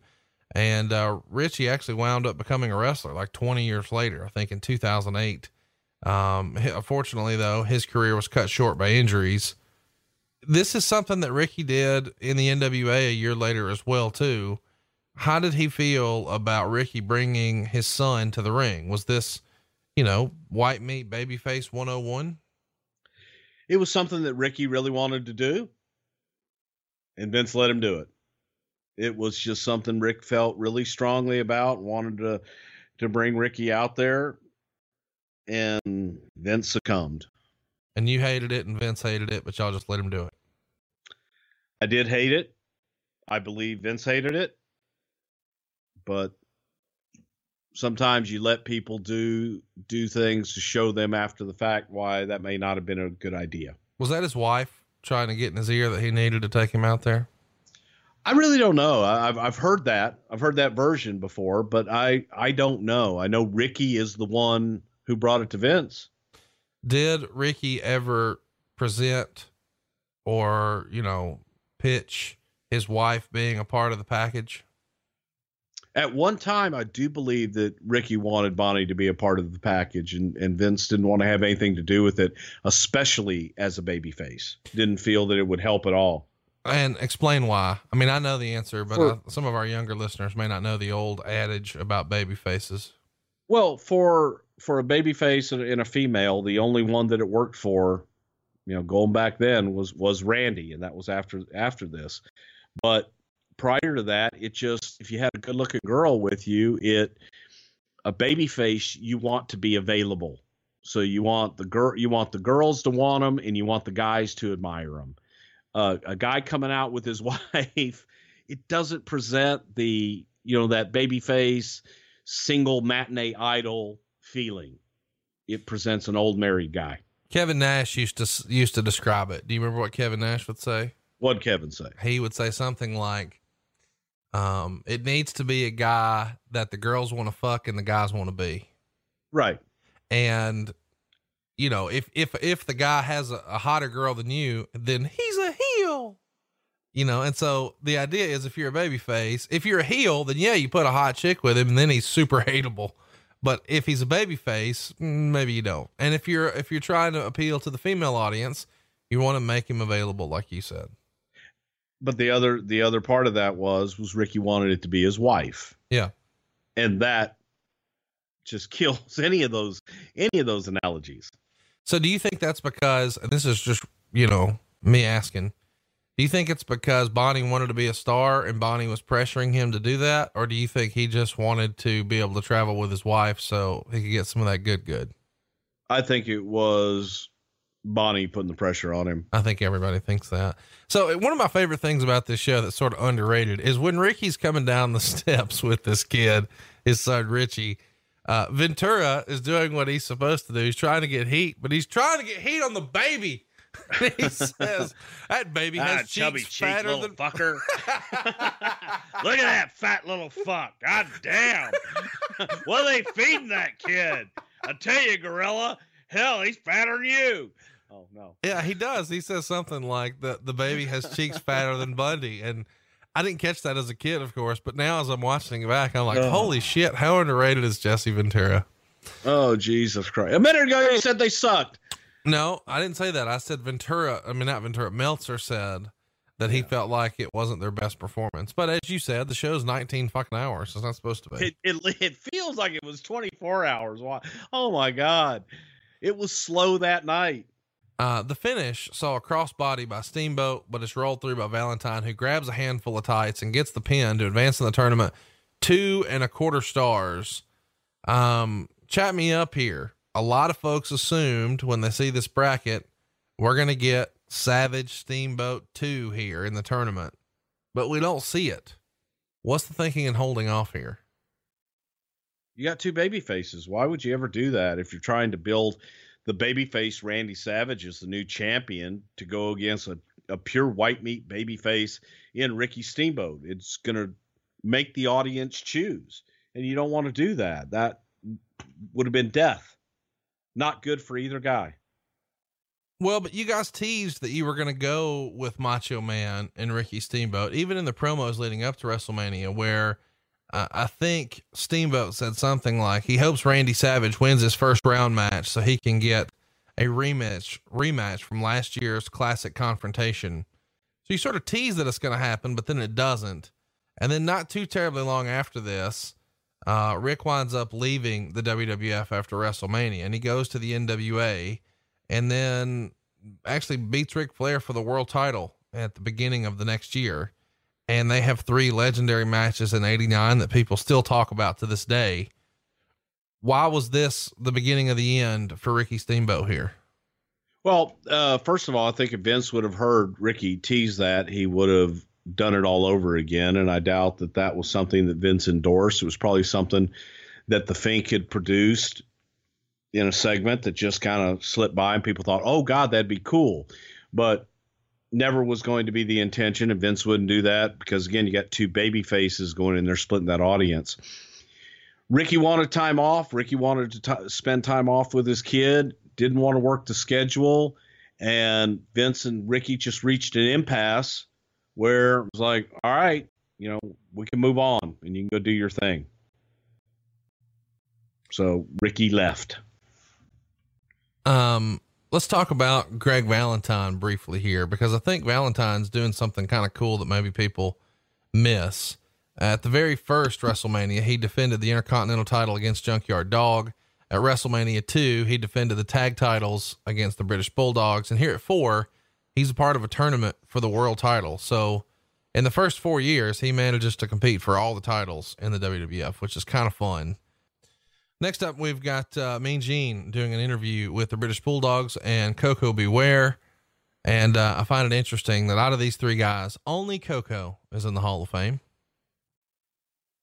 Gene Okerlund's in the Hall of Fame. I was talking about the wrestlers, but I think it's fair to say we get questions a lot of times about why aren't the British Bulldogs in the Hall of Fame? It's not popular to say, but one of the things that Vince probably considers is the way a guy passes away and whether or not there would be a wheelchair on stage. Would that be fair to say? You know, I really don't know what it is, but I do think that from the way that the Dynamite Kid left and some of the things that Dynamite said wasn't, you know, all that favorable to the company. So I don't know that they would frown on that, but Bulldog, I think, is somebody that's made a lot of positive contributions to the business. Didn't, you know, his passing was not good. And unfortunately a lot of bad circumstances surrounding it. But I do think that Davey Boy had a Hall of Fame career. Just a prediction. One day when the sad news comes, I think they'll go in the next year.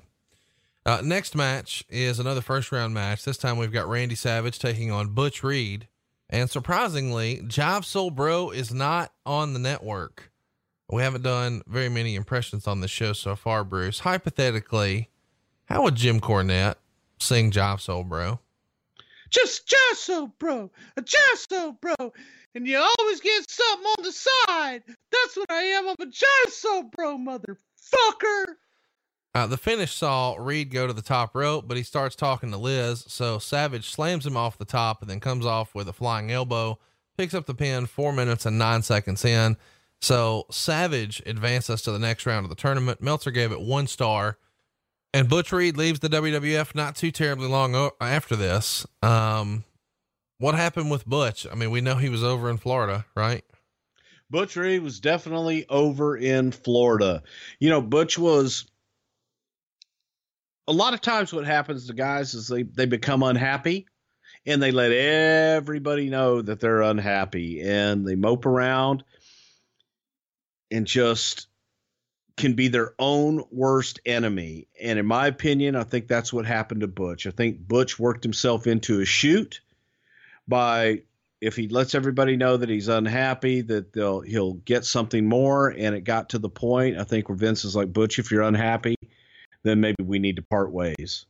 And Vince reaches that point a lot of times when, if you tell him enough times that, well, I should be doing this, I should be doing that, he's like, well, you're not going to do that here. And if that's what you should be doing, go somewhere else and do it. Let's talk a little bit about the rumor and innuendo with Butch, because allegedly he was supposed to beat Ricky Steamboat for the Intercontinental title, but he no-showed that night. And according to the rumor and innuendo, Vince and Hogan are talking in the back about what to do. And when Honky walks by, Hulk says something like, what about him?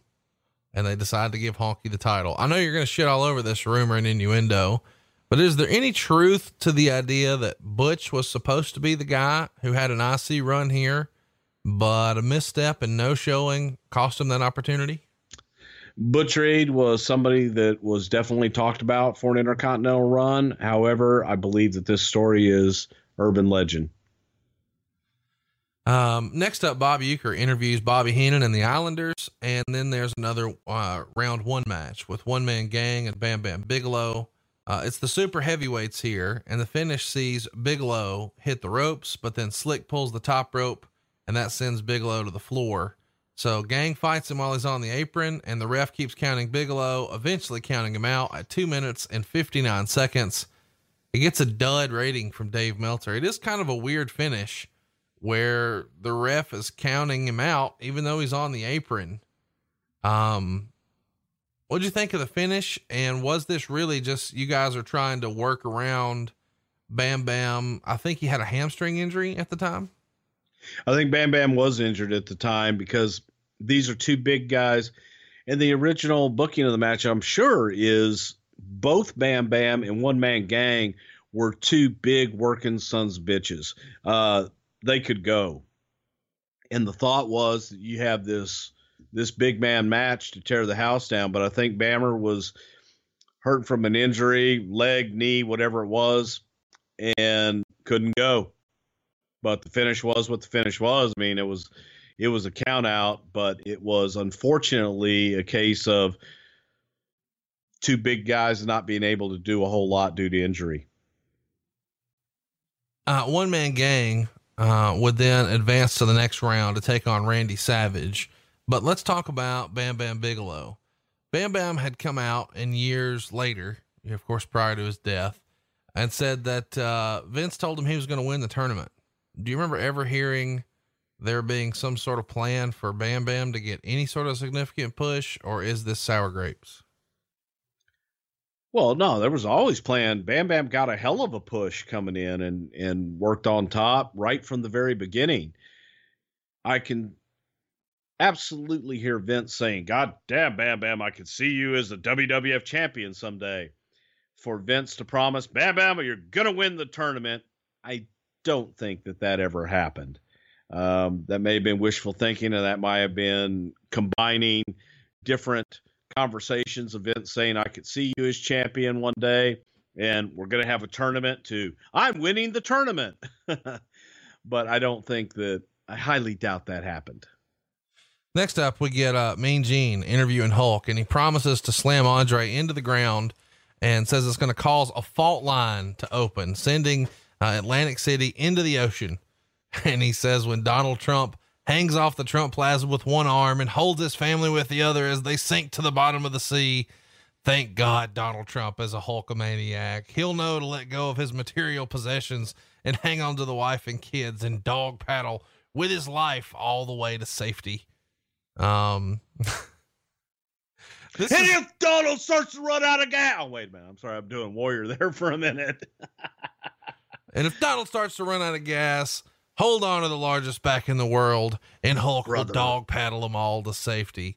You know, people have made fun of the Warrior for the silly promos, but man, this is some out there shit. How much cocaine is Hulk Hogan on here?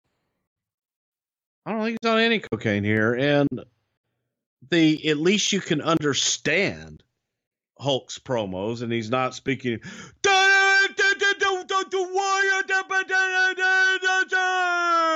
at least you can actually understand this, and Hulk made sense, because by God, if there truly was a fault line and it opened up in Atlantic City, I'd jump on that gigantic, largest back in the world.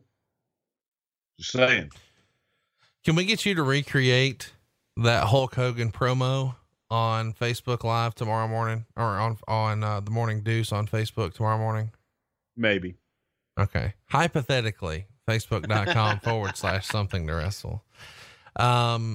We see Donald signing his autograph in a program for a young fan right after this. And the next match is the final round one match. It's Jake Roberts and Rick Rude. We've done shows on both of these guys, available in the archives at youtube.com/something to wrestle. And this match took place about a month before the Angle with Jake's wife, Cheryl. Was this match just to sort of test how they work together before going into that angle, or was that already the plan at this point? I believe that there was always that plan for them to work together, and this was a happy accident. The match goes 15 minutes, a time limit draw, which eliminated both men from the tournament. And I think it's fair to say this is the fucking worst match on the card. The lots of slow stalling, old school house show. Put your time in. Well, it's awful. Meltzer gives it -2 stars. What say you? I'd give it an even star. Of course, Bobby Heenan was Ravishing Rick Rude's manager, and he wrote in his book about this. He says that during the match, Jake put Rude over the security railing backwards, right in front of Ivanka, and then Jake goes and gets the snake and tells Rude to move, and then puts the snake right in Ivanka's face, and she goes backwards in her chair, spilling her glass of wine, and her legs are all in the air. And Bobby thinks to himself, oh God, if Vince hears about this, we're in trouble. And then he writes, I looked over at Trump and he winked at me. I think he was glad she got knocked on her ass. Ivanka stood up, dusted herself off, and told her bodyguard, you should have shot the fucking snake. A pretty hilarious interaction here. Would Vince have had a problem with the boys sort of having some fun with the Trump family? I think Vince loved it. And anytime that he can kind of fuck with people, nobody got hurt, and Ivanka sold. So that's a good thing. Absolutely. How did Vanna White get involved with WrestleMania? The next thing is that we see is Gene and Vanna showing the updated brackets, and she was super popular from the Wheel of Fortune. I think people sort of forget how popular that show was back in 1988, and it's still around today, and she's still doing it. But how did that association come to be originally? Ed Cohen, again, working with the agents, and you know, we talked about him before, and I said Ray Manzarek. Ray Manzarek was with the Doors.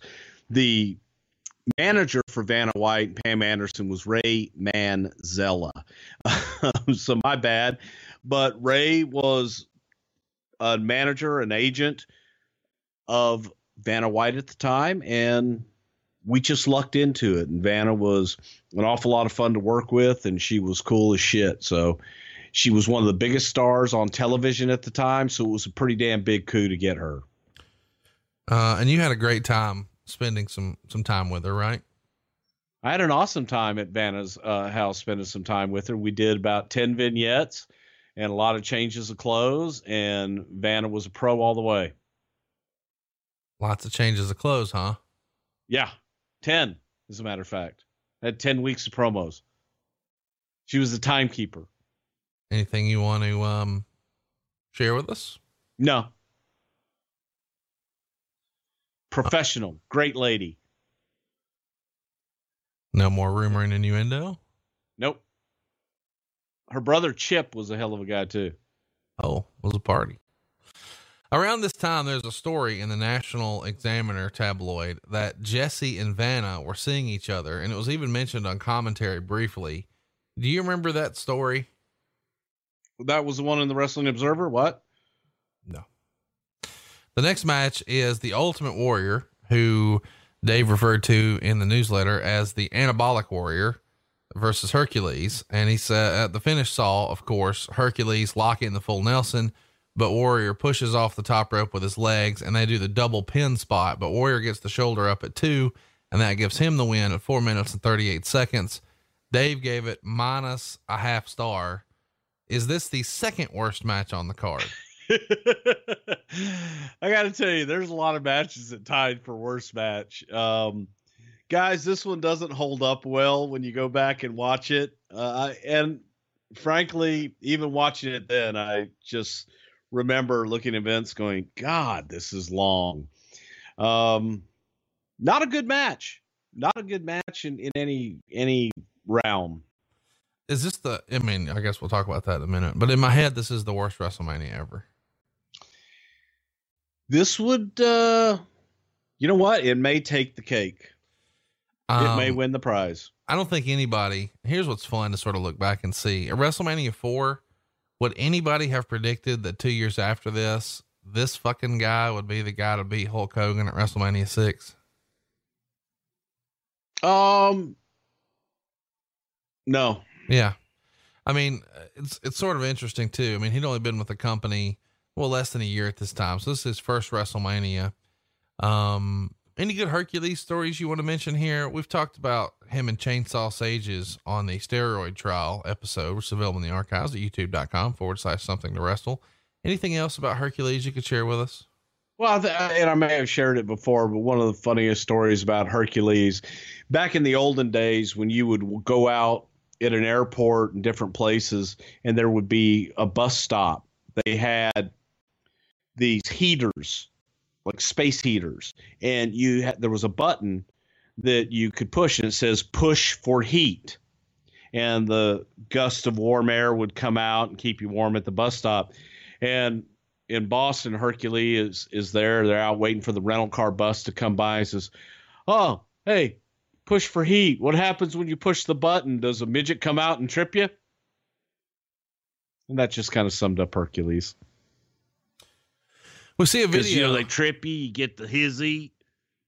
We'll see a video showing the Hulk and Andre feud, and it includes an interview with Andre and DiBiase, where Andre says that he will deliver the World Wrestling Federation, and I will enjoy it, Hogan. And that takes us to the first match of the quarterfinals, which is Hulk Hogan and Andre the Giant.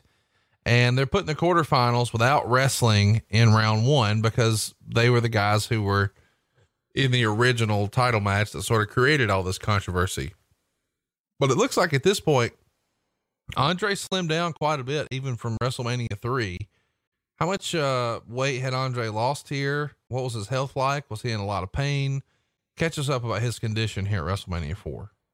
Well, Andre was actually looking to do more, and he had lost weight, so that was relieving some of that pain on his back.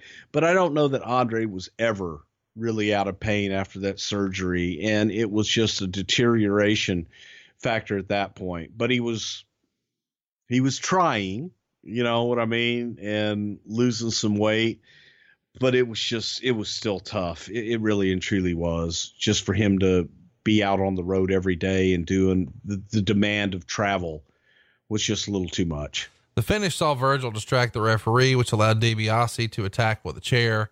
Hogan throws DiBiase out, and then both guys trade chair shots, drawing the double DQ in 5 minutes and 22 seconds. Hogan hits Andre with the chair after the bell and then chases DiBiase and Virgil. And then DiBiase throws Virgil to Hogan, and he gets the suplex on the floor. He goes back into the ring, slams Andre, and then poses for the fans. And why does he do that exactly, Bruce? Hogan must pose. And Jesse brings up how he's posing even though he was eliminated. And I don't think they announced to the live crowd that he's been eliminated until after the posing is done. Meltzer gave the match a 1/4 star, but he gave the overall presentation a dud if you included the posing, because posing on a pay-per-view is not nearly as fun as maybe someone posing in person from a live perspective. But as you said, Hogan must pose. This match is over pretty early in the pay-per-view, and Hogan is done here, or so we think. Any second guessing at this point on the pacing of the show, where to place this, the double DQ, it's only 5 minutes, any of that stuff? No, not really. You know, you are where you are, and you've got to get that match in. It's the only spot to put it in. You got to get to your finals. So, I mean, where the hell else are you going to put it? Hogan had no problem with this, though. He knew the plan was to go make movies, and he was cool with it. No, that doesn't work for me, brother. Well, what are you going to do? Have the tournament and have him on last? Well, I just mean in terms of, you know, him not coming away at WrestleMania as champ. No problem at all. No.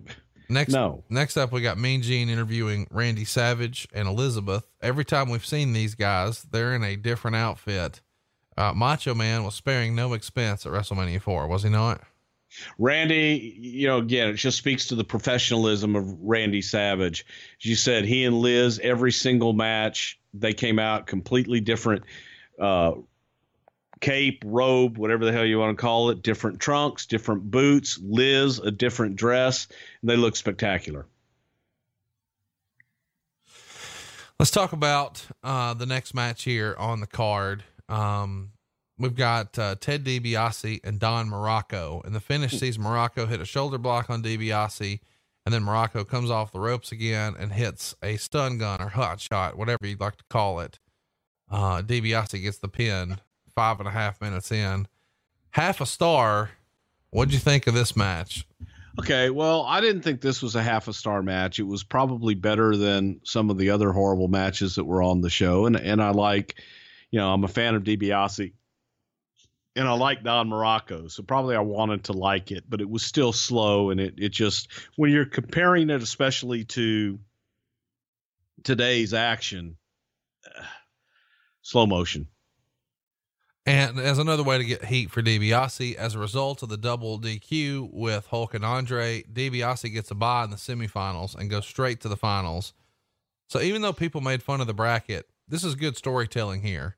It allows the $1 Million Man to seemingly have yet another advantage that people can be upset about, and tells the story of, Savage had to overcome all odds, and we've got, an exhausted Macho Man against a well-rested DiBiase who seemingly managed to buy his way into this position. Next up, we get Euchre interviewing Mr. Fuji and Demolition, and then the one-man gang gets a bye into the semifinals because of the time limit draw between Rick Rude and Jake Roberts.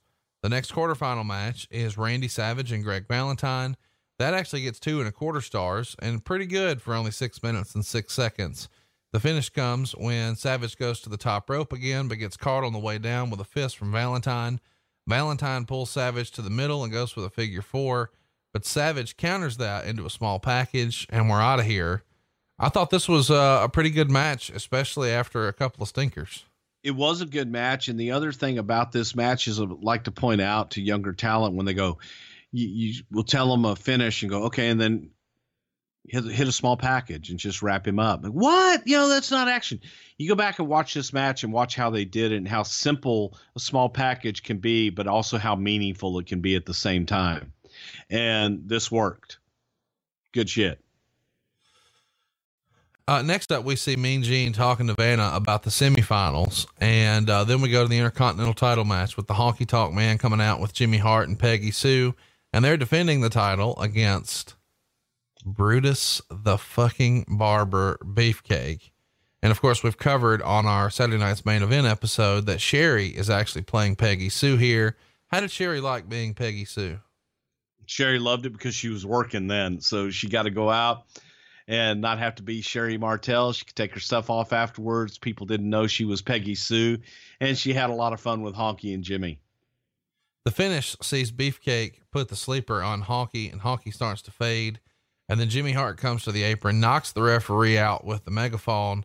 And then Beefcake puts Honky out, threatens to cut the hair. Jimmy grabs the hair cutting tools and tries to run away, but Beefcake catches him and gives him a haircut on the ring steps.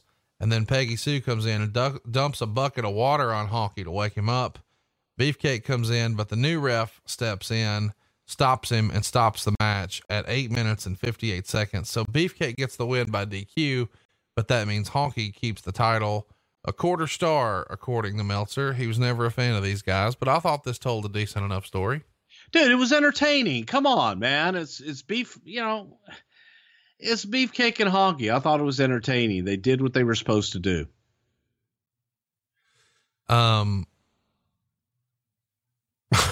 Sort of a fun story from this match. Jimmy Corderas has said that he's supposed to be knocked out by Jimmy Hart, making him unable to check on Honky during the sleeper hold. But in order to do this, Jimmy Hart jumped to the apron and then hit Corderas with the megaphone.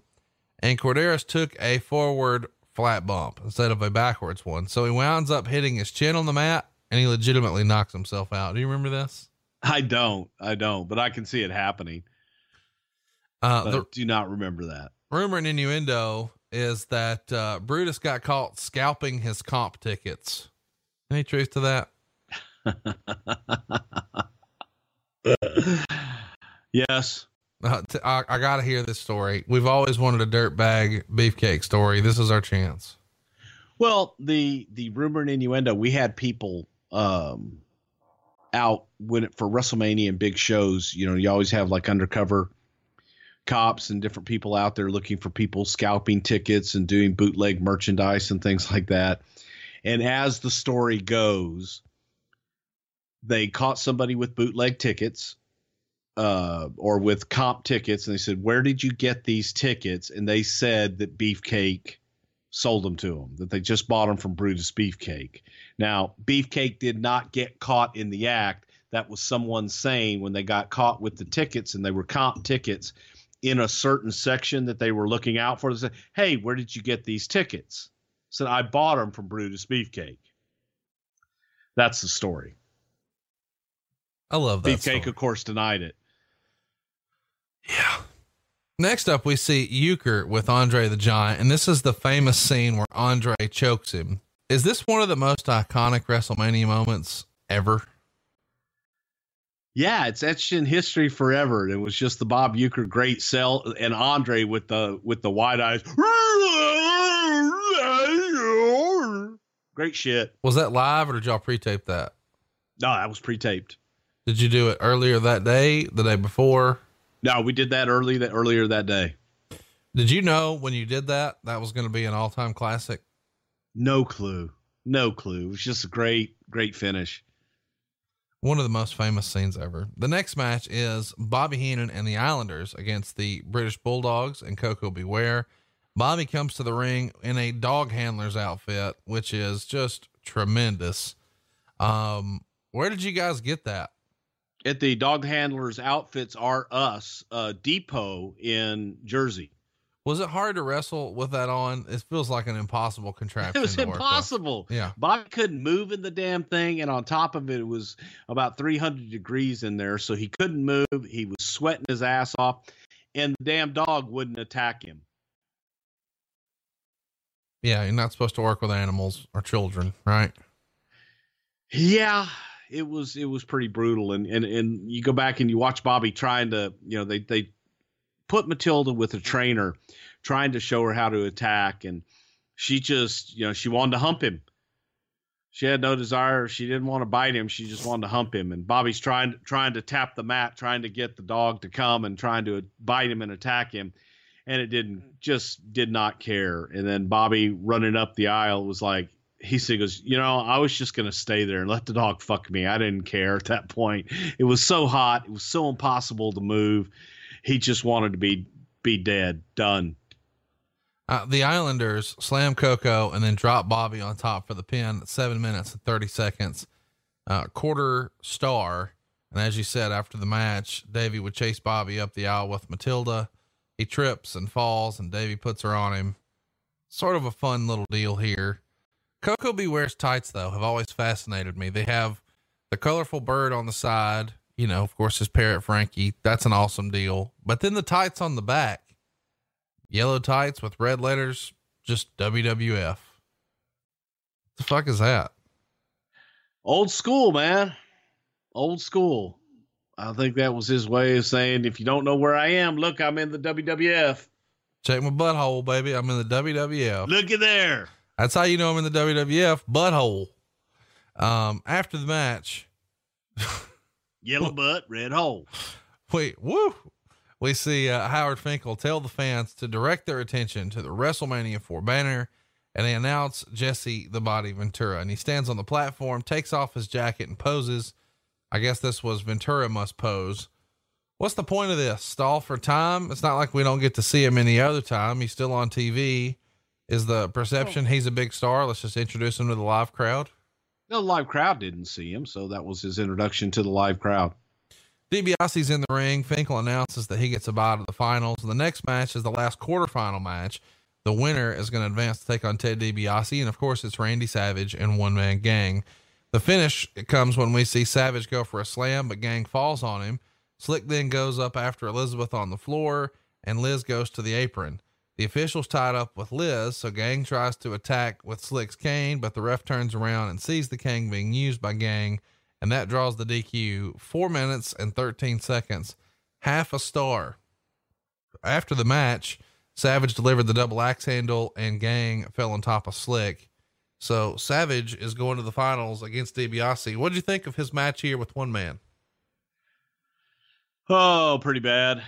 And sometimes the logic for finishes that we would use for baby faces and the distraction of Liz and Liz going up, and why would the referee leave again? And you're trying to apply today's logic to yesterday's product, and it doesn't always work.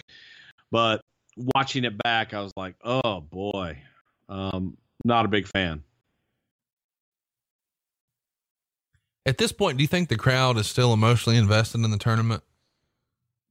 I think at this point in the night, the crowd was ready for the last match, and they wanted to see something happen of note. You know what I mean? Nothing really big had happened yet. Something I've always found interesting is there's not like there's a Titantron here. So the live crowd, have they probably lost track of what the fuck is going on here? We would update them, like when we would go back for the television audience and go to the pre-tape stuff, we would update people. But again, that becomes like the Charlie Brown commercial of the teacher, wah, wah, wah, rah, rah, rah, rah, when the announcer, and especially Howard, is giving you so much information, it's hard to absorb it all. And that's what was taking place in the live house.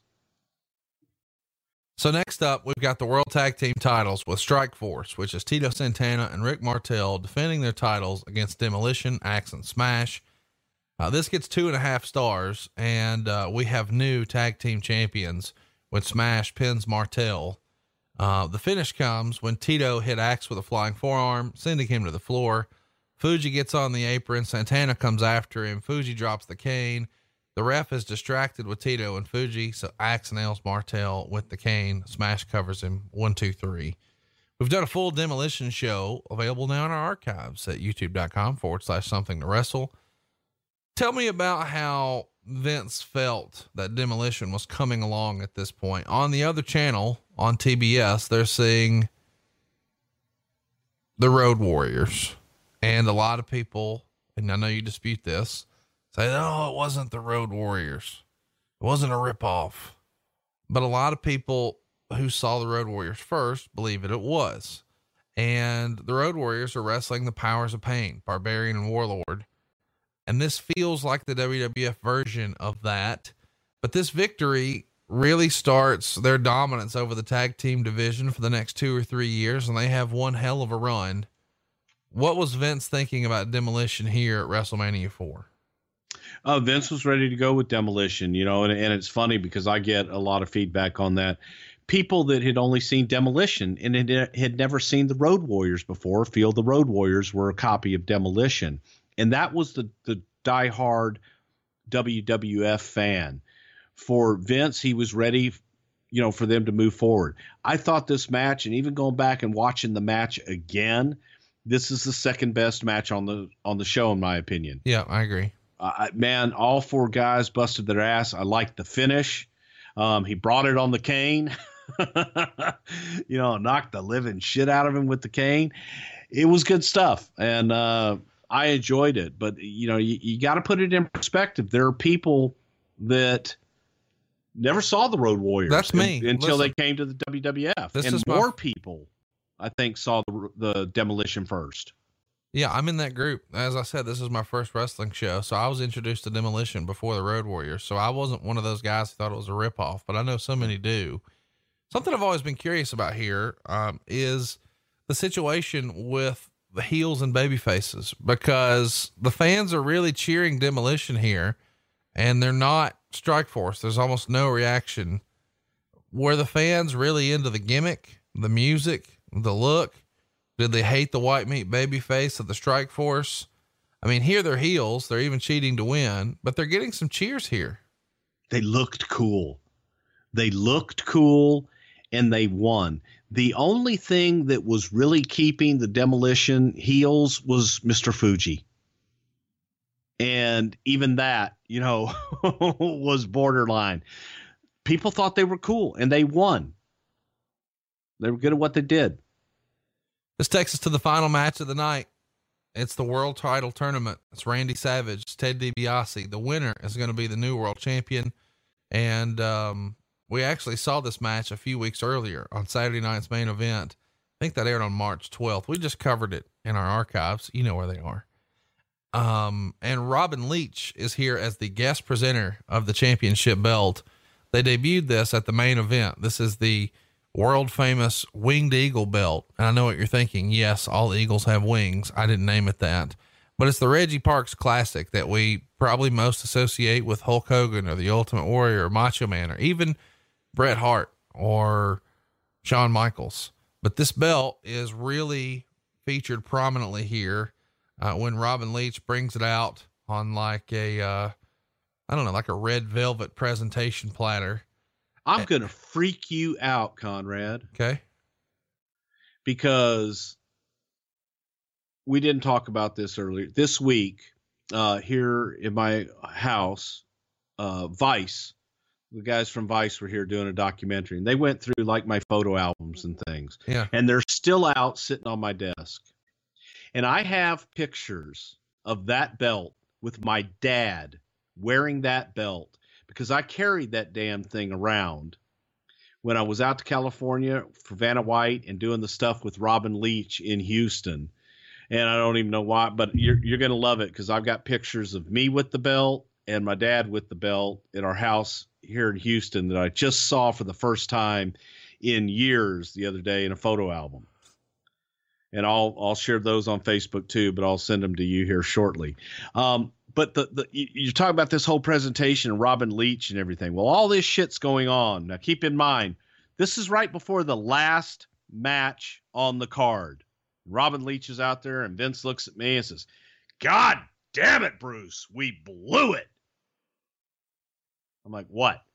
And he says, "We fucked up big time." I'm like, "What?" Robin Leach was wearing a suit and not a tuxedo. And that blew Vince's mind at this point in the show. He had already been out there before. But right now in the presentation, the last match, everything's going on. And Robin's in a suit, not a tux.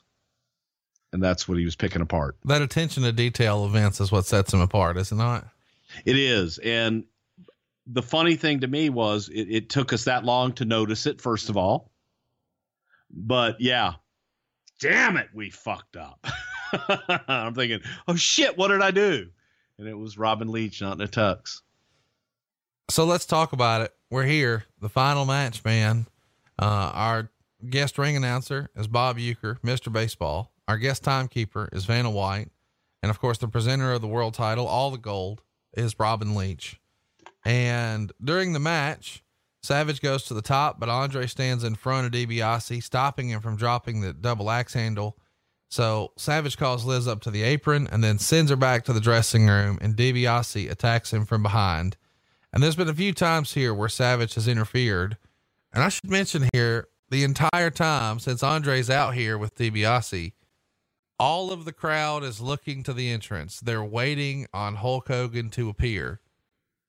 I can't help but feel like this undermines Macho Man's crowning moment, because this is supposed to be all about Macho Man, but really everybody is just waiting on Hulk to come out. So DiBiase and Savage have a good match. It's probably not nearly what the match was at Saturday night's main event because it lacks some of the heat, because you know what's coming and they're ready for it.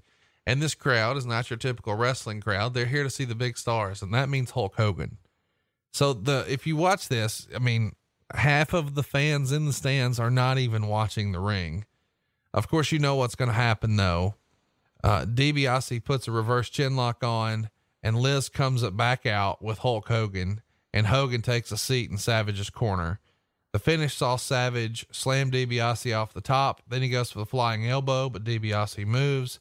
So he locks in the $1 Million Dream, and Andre grabs the ropes to keep Savage from breaking the hold. And the ref gets distracted by Andre, and Hogan comes in and hits DiBiase with a chair. And then Savage goes to the top and hits the flying elbow drop to get the pin and his first world title. 2.25 stars, according to the Observer.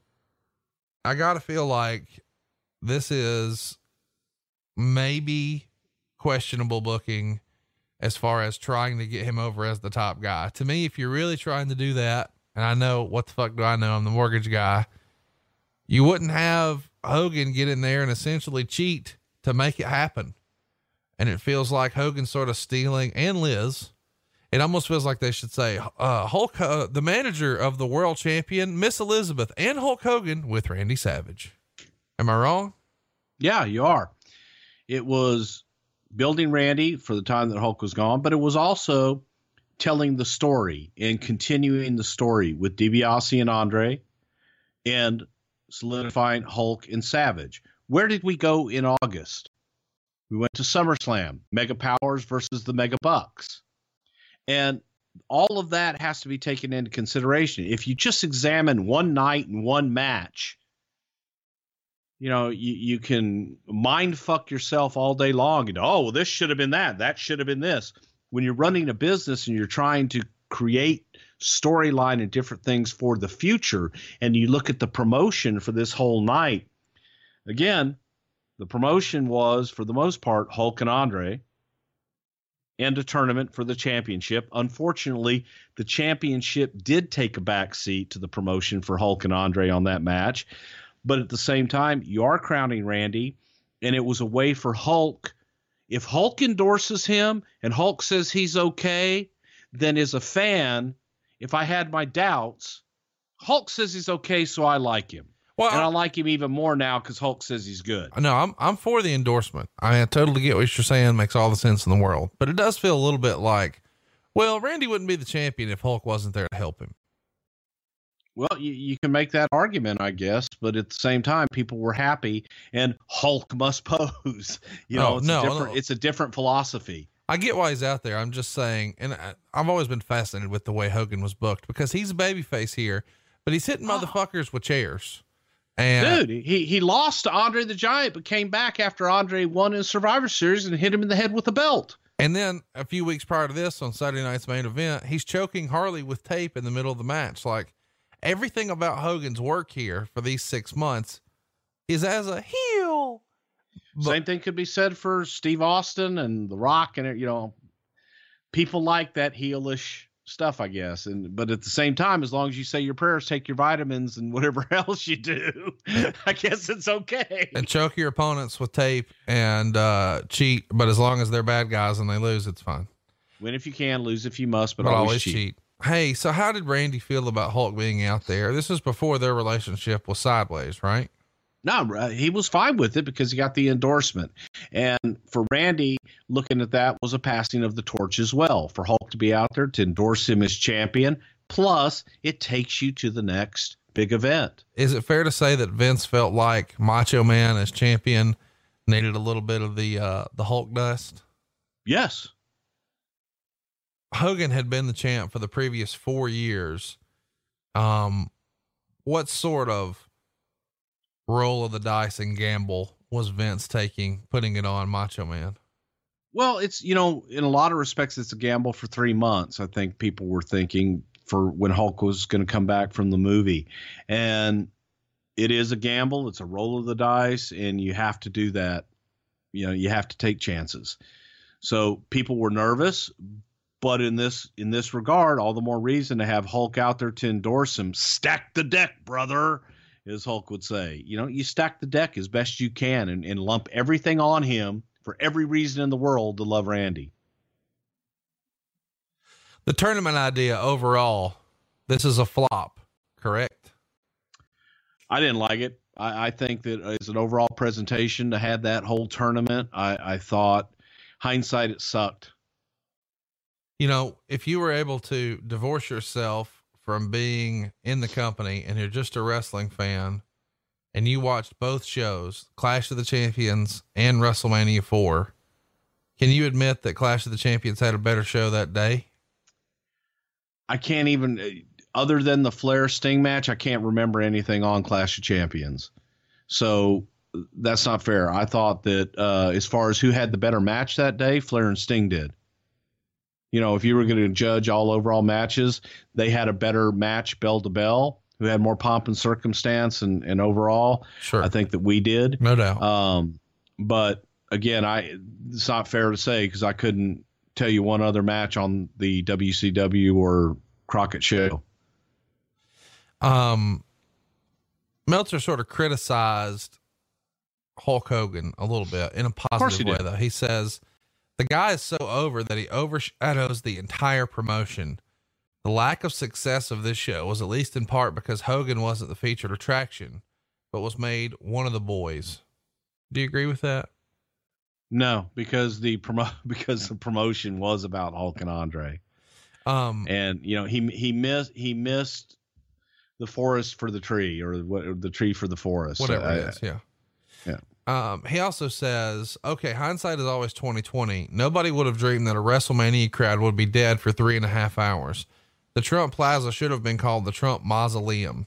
It wasn't a wrestling crowd, and they reacted to almost nothing, which made those matches where guys were really putting all out still come off as flat and tedious. Vince made a major tactical error, taking wrestling away from the wrestling fans with high prices.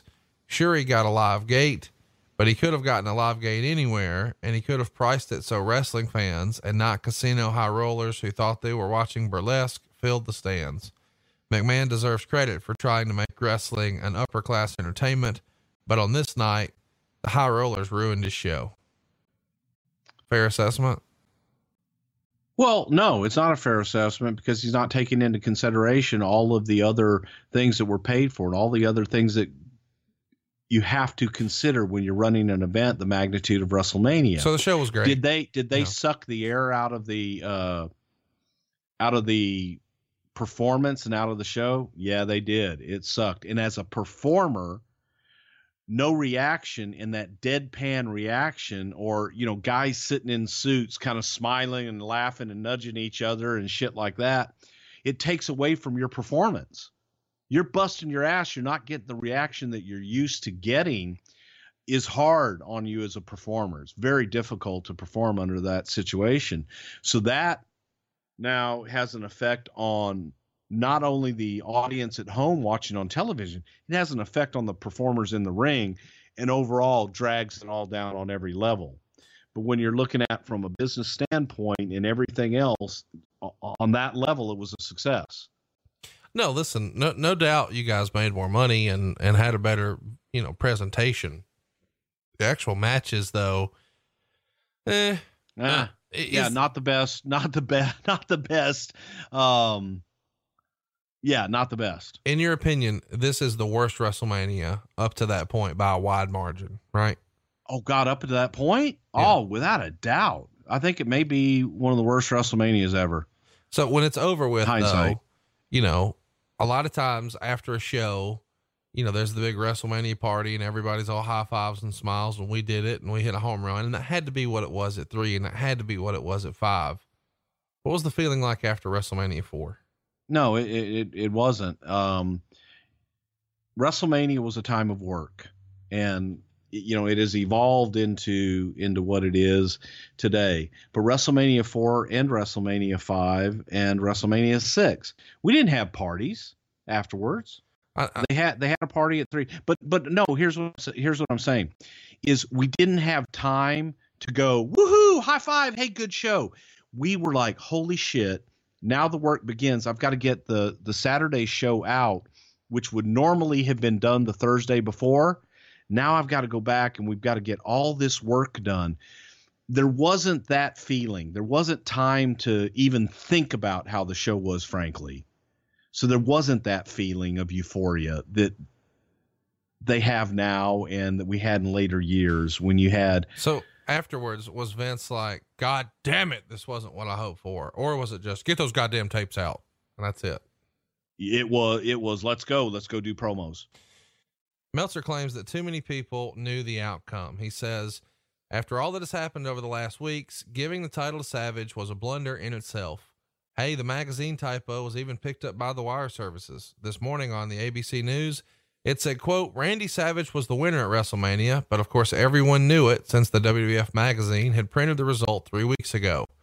The WWF claims the magazine report was simply a typo. So lots of people, even casual wrestling fans, not the hardcore dirt sheet newsletters, they're aware of what the finish is going to be. Do you think that affected the enjoyment or the sales or anything of WrestleMania? Or do you think nobody cared? I don't think anybody cared. And I also think that the number of people that knew, the number of people that were aware of the typo in the magazine, and the number of people that subscribed to Dave Meltzer's newsletter was minuscule. I think that in the whole scheme of thing, you're talking maybe 1% of the audience. Well, what's funny too is, WrestleMania had become such a brand at this time. We sort of joked about earlier that you guys managed to run a hotline commercial inside of Clash of the Champions on TBS. But after WrestleMania is over, CNN ran the results of WrestleMania on their crawl, and they did not for Clash of the Champions. Of course, because WrestleMania was a big deal and Clash of Champions was a regional promotion. But that regional promotion was on the owner's superstation that he endorsed. Let me ask you this. One of the funny things that happened in that Clash of the Champions was they did a promo for 4 Horsemen vitamins. Did you ever see those? Oh my God. They actually had 4 Horsemen vitamins. Yeah. Oh boy. They did. And they started it here at the Clash of the Champions. And so Meltzer reported on it, and this is a pretty good line. He says, new marketing scheme, not to be outdone by Crockett's 4 Horsemen vitamins. What a joke. Vince is coming out with his own new item. For $39.95, you can get something that can calm down hyperactive children and put them to sleep, and even help your own insomnia late at night. You got it. It's WrestleMania 4, the videotape. Yeah, but the difference is WrestleMania 4, the videotape made money. Oh God. It was a fucking joke about how awful it is. I feel like in your old age. Well, his comparison, but again, they're mean spirited and they're incorrect. It's a joke. It's sort of like, it's not funny. So there you go, boys and girls. It's WrestleMania 4 coming up at you next week. We've got a very special presentation. It's going to be all about Goldberg in the WWE. The week after that, we're doing a watch along, and it's going to be about the very first time that Raw beat Nitro in the ratings. After 83 weeks of getting their ass kicked, Raw comes back, and it's with Steve Austin versus Vince McMahon. That's going to come to you on April 13th. On April 20th, we're bringing you Rob Van Dam, and the hits are going to keep on coming. We've got a hell of an April coming your way. But first, let's get your Facebook questions out of the way. If you've got a question for our Goldberg episode, you can ask it right now on Facebook at facebook.com/something to wrestle. Bruce, I want to rapid fire you some questions right fast. Are you ready? Go for it. Gabriel wants to know, did Jimmy Hart like his new haircut? Yeah, baby, it was great. I love this new haircut, man. It feels so good. Kevin wants to know, was there ever a plan to turn Andre face against DiBiase? There was talked about at one time for Andre's last run that would be the way to go. Nicholas wants to know, was there ever any thought into putting anyone else in the tournament that actually didn't wind up in the tournament? I'm sure there were a lot of people talked about, but it just ended up being what it ended up being. Michael wants to know, had they not left the company, would King Kong Bundy or Mr. Wonderful been involved in the tournament?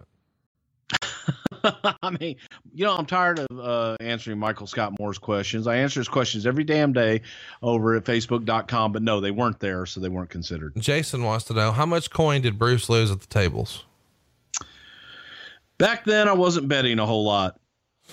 Breeze wants to know, why was Butch Reed in the tournament if he was already on his way out? Because he was over in Florida. James wants to know, was the winner of the Battle Royal supposed to get something, or was it bragging rights and a way to get non-tournament wrestlers on? They got that beautiful trophy. Mike wants to know, does Bruce get nervous talking about anybody on the show because he knows they listen to the podcast? No. Rashad wants to know, any consideration for Rick Rude to make it a little further in the tournament? I would have loved to have seen Rude in that spot versus Macho Man instead of One Man Gang in the third round. I mean, there were a lot of ifs, but the final match was always going to be Randy and Ted with the whole Hulk and Andre involvement. Thomas wants to know, did any of the wrestlers complain about the awkward aisleway with the stairs? Bobby Heenan did. Yep. It was brutal. It was long. Chris wants to know, it's been mentioned often that guys have to have a manager's license to be out in somebody's corner. Why have we never actually seen a manager's license on TV? Believe it or not, in some states still to this day that have athletic commissions, you do have to have a manager's license to be at ringside. Sean wants to know, what was the backstage reaction from Macho and Elizabeth after Macho won the title? Was he very emotional or cool Mo D? As I just said, on this night, everybody's like, hey, happy, let's go cut promos. We got to go. We got work to do. Richard wants to know, what sort of casino comps did the boys get this weekend? A lot of I want to say we had a pass for a restaurant in Trump Plaza. We had that.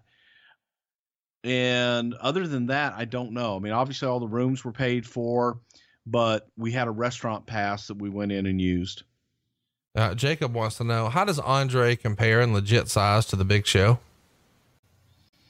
Andre was legit, probably an inch or two taller. Jason wants to know, can we have a random Andre story since we can't have an Andre podcast? Yes, Jason, we've done plenty of Andre stories and nobody ever said we wouldn't do an Andre podcast. What we said was, after the HBO special, we might do a companion piece, but if you're thinking there's going to be a 6-hour-long Andre podcast, it's not realistic just because you didn't spend that much time with him. Right, Bruce? Right. And so much of it, a lot of the early years I was a kid and I didn't spend as much time, with Andre.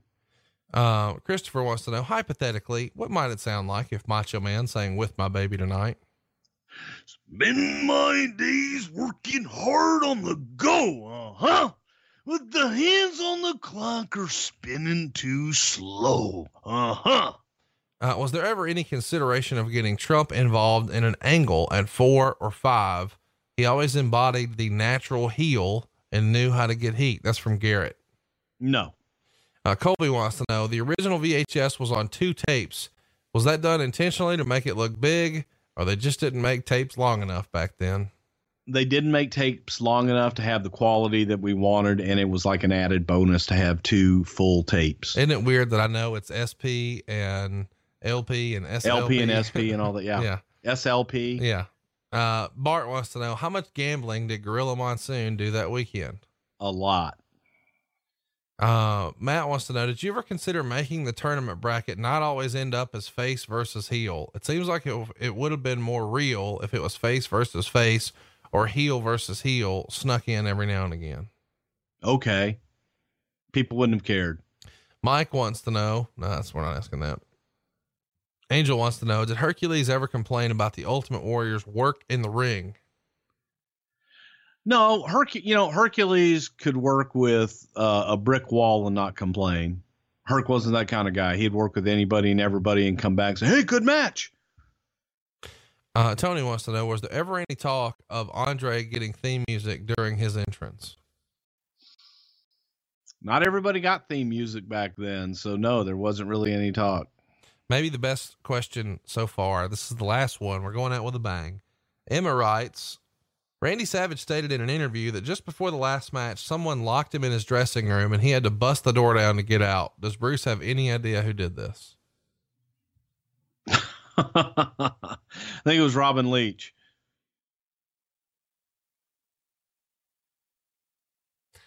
Well, this was fun.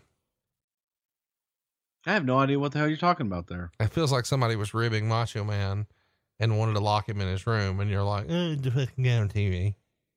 No, I fucking don't know what they're talking about. It's not funny.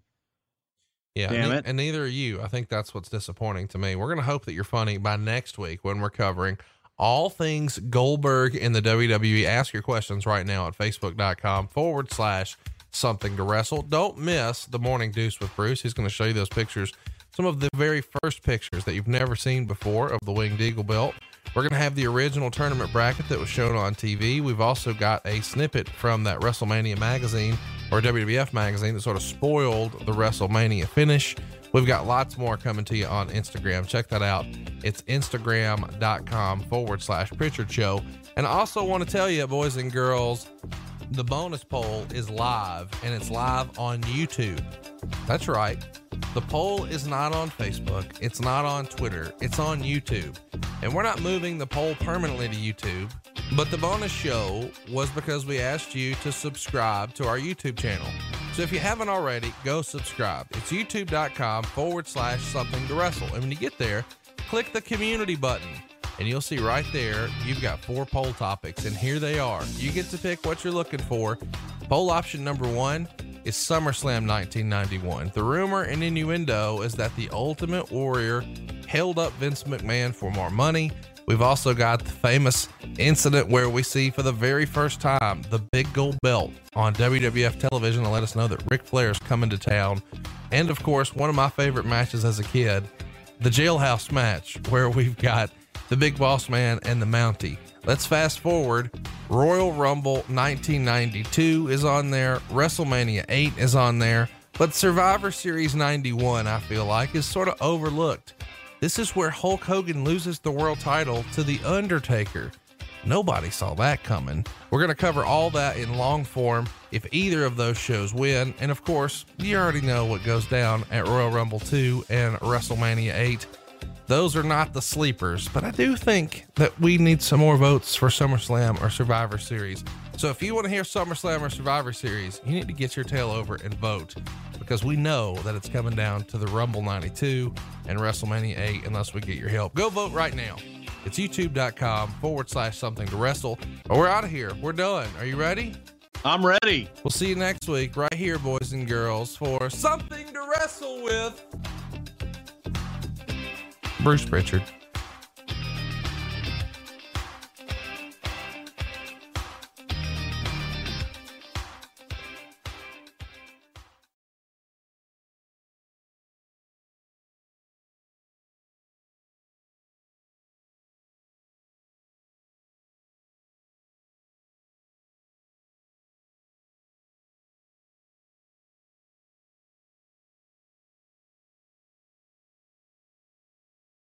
Hey everybody, this is Dan Bespris, host of Fantasy NBA Today, a daily fantasy basketball podcast. We cover every box score from every game, every day. Plus bonus shows on buy low opportunities, players to stash, schedule analysis, and really anything you could need to smash your league into deliciously tiny pieces. Catch the Fantasy NBA Today podcast, part of the Believe Network, on YouTube or wherever you listen.